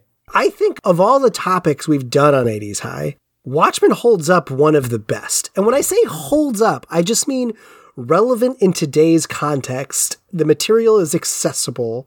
The material isn't horrifically, insultingly dated to a lot of different people. We've covered a few that are problematic, but like, same as it ever was. The issues that Moore tackled are still as critical and challenging to solve today as they ever were. I love just the setting and how the world building, that uniqueness of it feeling so real, feeling heavy is great. And that realness also goes with the characters. Even though they're like these superheroes, they're written in a way that you believe these people would have donned costumes and gone out and fight. And like I said earlier, like 95% of their conversations are like real normal things and not about the critical world-ending Thanos kind of thing coming. It anchors so well. It's written so well. I made the bombastic statement that every condition of human existence is covered at some point in this plot. Might be a little over the top, but it is pretty thorough in its exploration of what it means to be alive and die. I don't know, before, now, right now, in the future, all those things together. Didn't we just have congressional hearings about alien life forms? I'm just saying. We did, right? I'm just saying. We just did. Saying. We may not be that far off from psychic squids. That's the storytelling I love about it. I think the only thing, and I didn't want to like burn a bunch of time on this, but like I'm not a super big fan necessarily of the art in it. Like it's a little muted and one note. There are ideas that are translated really cool visually, like when you're on Mars and you see Manhattan's, I don't know what you call it, his clock spaceship that he makes. You see that visualized. That's cool. But like the artistic skill, necessarily talent, I feel like ages a little, it's dated in modern comics from the artwork you see today. But besides that, this is one of my favorite stories in graphic novels and comics. It's exciting. I'm not sure I can sit down and read it 5 more times to finally understand it, but I'll watch the movie over and over again. And you guys have, inspired me that when HBO comes back on the next round of our streaming cancellation and renewal, I'll watch the whole thing. I love it. Great topic. Great pick. It was exciting to read again, but we're going to need like some hugs and some ice cream and some candy after this one. Absolutely. Yeah, I mean, you can't help but be impressed by the sheer audacity of this story, the scope, the scale, the narrative craft, the genre-changing impact we've talked about, and as we've mentioned, the unfortunate absolute relevance for 2023 that it still carries. In fact, I would say it's so relevant that I was very overwhelmed and put off by the subject matter when I was reading it for the very first time. I don't know that I was in a receptive headspace for it as I was reading it recently. It is a punishing story in terms of the depths of despair, gloom, death, impending disaster. And it was really hard to look at some current affairs in the world and then want to consume this kind of content. It's definitely stuff that I have learned to meter out in digestible amounts, and I just don't have a huge appetite for that. So that was challenging. And I would say as a cautionary tale for anyone who's interested in picking this up maybe for the first time and checking it out. But again, the writing and storycraft, absolutely impressive. The turns of phrase, the way that the stories dovetail seamlessly into each other, those magical synchronicities that came up. Even the pace is really good. I think the only time the pace really does suffer is a lot of those ancillary things. They do kind of weigh on you, especially, Ben, to your point about Black Freighter. You're like, how does this even tie in? What's going on? Why am I learning about a pirate on a dead man raft? I don't understand what's going on right now. It's particularly punishing for the first-time reader because you're like, yes. What in the world is this about? So many gut punches. Yeah. Absolutely. So it's like, it's hard enough in its accessibility. And then you kind of map onto it this sort of like, I don't know, existential angst or this like, yeah, it was a challenge. But again, I'm a sucker for stories that play on the concept of time. And this really achieves that on many levels, which I always appreciate and was a huge fan of. There's a few things that didn't hold up. I would say personally, the volume of words was a lot for me. Maybe it's because I had to read this on a timetable and I didn't feel like I could take it in at my own pace. It would have hit differently, but I just felt it unrelenting in terms of all of the text. I read Last Ronin and I kind of blasted through that. I've read the Walking Dead compendiums. These are massive tomes. And I felt like I got through one of those compendium tomes faster than I did a chapter because there's so much jammed into it. Like, I'm like, how is there artwork? There's 1,000 words in this one panel. It just felt like a lot and it was a bit overwhelming. I'm sure I missed a lot of the nuances. It's no wonder Moore's like, yeah, read it 5-6 times, then maybe you'll start to grasp it. We already talked about the portrayals of the female characters, and they were disappointing. I don't have much more to say, although I do appreciate the modern context, as you mentioned, Corey, that the 2019 series does give a lot more agency to female characters, and it's actually centered on a Black female lead, which is great. And I just want to keep seeing more of that in modern storytelling. But yeah, overall, it's clear to see why this is called the Citizen Kane of comics. I so appreciate what it did for the art form, and I would say continues to do. But for some of the reasons I mentioned, it's not a property I'm likely to return to because of how heavy and punishing the subject matter is. So if you'll excuse me, I have to go listen to a bunch of true crime podcasts now. Something lighter. I wrote that part and I was like, I listen to a lot of true crime, but whatever. That's awesome. It's a different kind of dread. So different kind. Yeah, for sure. Corey, thanks so much for joining us again. Thanks so much for recommending this. You introduced me to a thing as I mentioned, literally knew nothing about beyond the actual title. And, you're a dear friend of mine, so it's always good to see you. I haven't gotten to see you in a while. Summer's very busy for all of us. We're all doing all the things. Yeah, thanks again for having me on, Ben, Chris. It's always fun to come and chat 80s High. This is one of my favorite things of all time to chat about, so it was really great to be able to deep dive into Watchmen, and I appreciate it. Yay! It was great having you. Thank you for your expertise, especially in the history of comics, but your perspective on this IP really made the episode heroic, some might say. Thanks for your help. we have our last reveal before we close this episode out. It's been long. Thanks for sticking with us, but this is kind of a big thing. Season 4 is going to be a little bit shorter than you're used to. We're only going to be back for 8 episodes. So you might say we're graduating senior year a little early. You know, we got extra credits. We did some summer work. We dropped a few things there. We did our head work, but we're going to need to wrap up the season format sooner than we expected. It's good reasons, don't worry, but it's just not going to allow us to commit to a season format basically beyond the end of 2023. But we wanted to give kind of a proper send-off to our show format in terms of seasons, but we're not necessarily saying goodbye forever. We're leaving the door to high school a little bit ajar. So at some point, we have that ability to come back in and revisit some other cool property in some fashion. So we want to leave that open-ended, but give you a little bit of heads up. That's what you can expect from this season. So we do hope you stay subscribed to us after we wrap up season 4. As always, we continue to appreciate your listenership, and we're very excited what is in store for this season. Because we are recording on a compressed schedule, however, we're going to do it a little bit differently. Ben and I already know all 8 topics for this season. Typically, we do a back and forth of selecting and we reveal live on the show, hey, this is what we're doing. But we're recording these on a weekly basis. We're jamming everything in for time reasons. So we're still going to reveal to you what the next episode will be at the end of each of these, but it's not going to be a surprise to us as the hosts. Well, Ben, you have the honor of telling our listeners what to expect on the next episode of 80s High. I do. I'm so excited for this honor. I'm thrilled on so many layers. My excitement is like an onion. Because I thought of this topic like when we first conceived of this show, but then we found this nice little groove of like, we want to remind you of the things you forgot you loved in the 80s.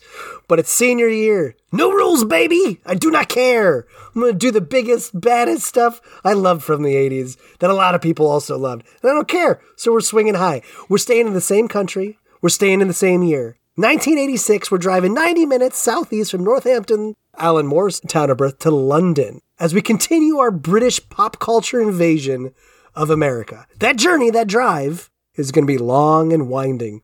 It's going to be full of twists and turns, dead ends, strange characters along the way, but maybe we'll make it to the end of that journey to enlist the help of pop culture icon David Bowie. What? Now you think we're going to enlist David Bowie's help to talk about Let's Dance. But it's going to be a different kind of dance, because we're going to enlist David Bowie's help to remind you, listener, of the Babe. That's right. What Babe? We're going back to Jim Henson's 1986 fantasy musical, sending Jennifer Connelly's Sarah to rescue her infant half-brother Toby from David Bowie's masochistic Labyrinth. From blue wieners to cod pieces, we are sticking in the same realm, everybody. Sticking in the same realm. Very good.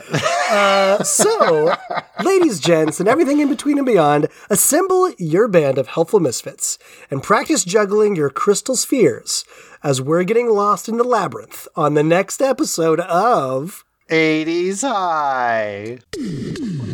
Thanks, everyone, for listening to 80s High Podcast by Ben and Chris. Our theme song is by Greg Reed, with vocals by Chad Bumford. Show artwork is by Alex Goddard at alexgoddarddesign.com. If you like the show, please support us by passing a note to a friend in your next class. Also, you can rate us 5 stars on Apple Podcasts or Spotify to help spread the rumor. Stay radical.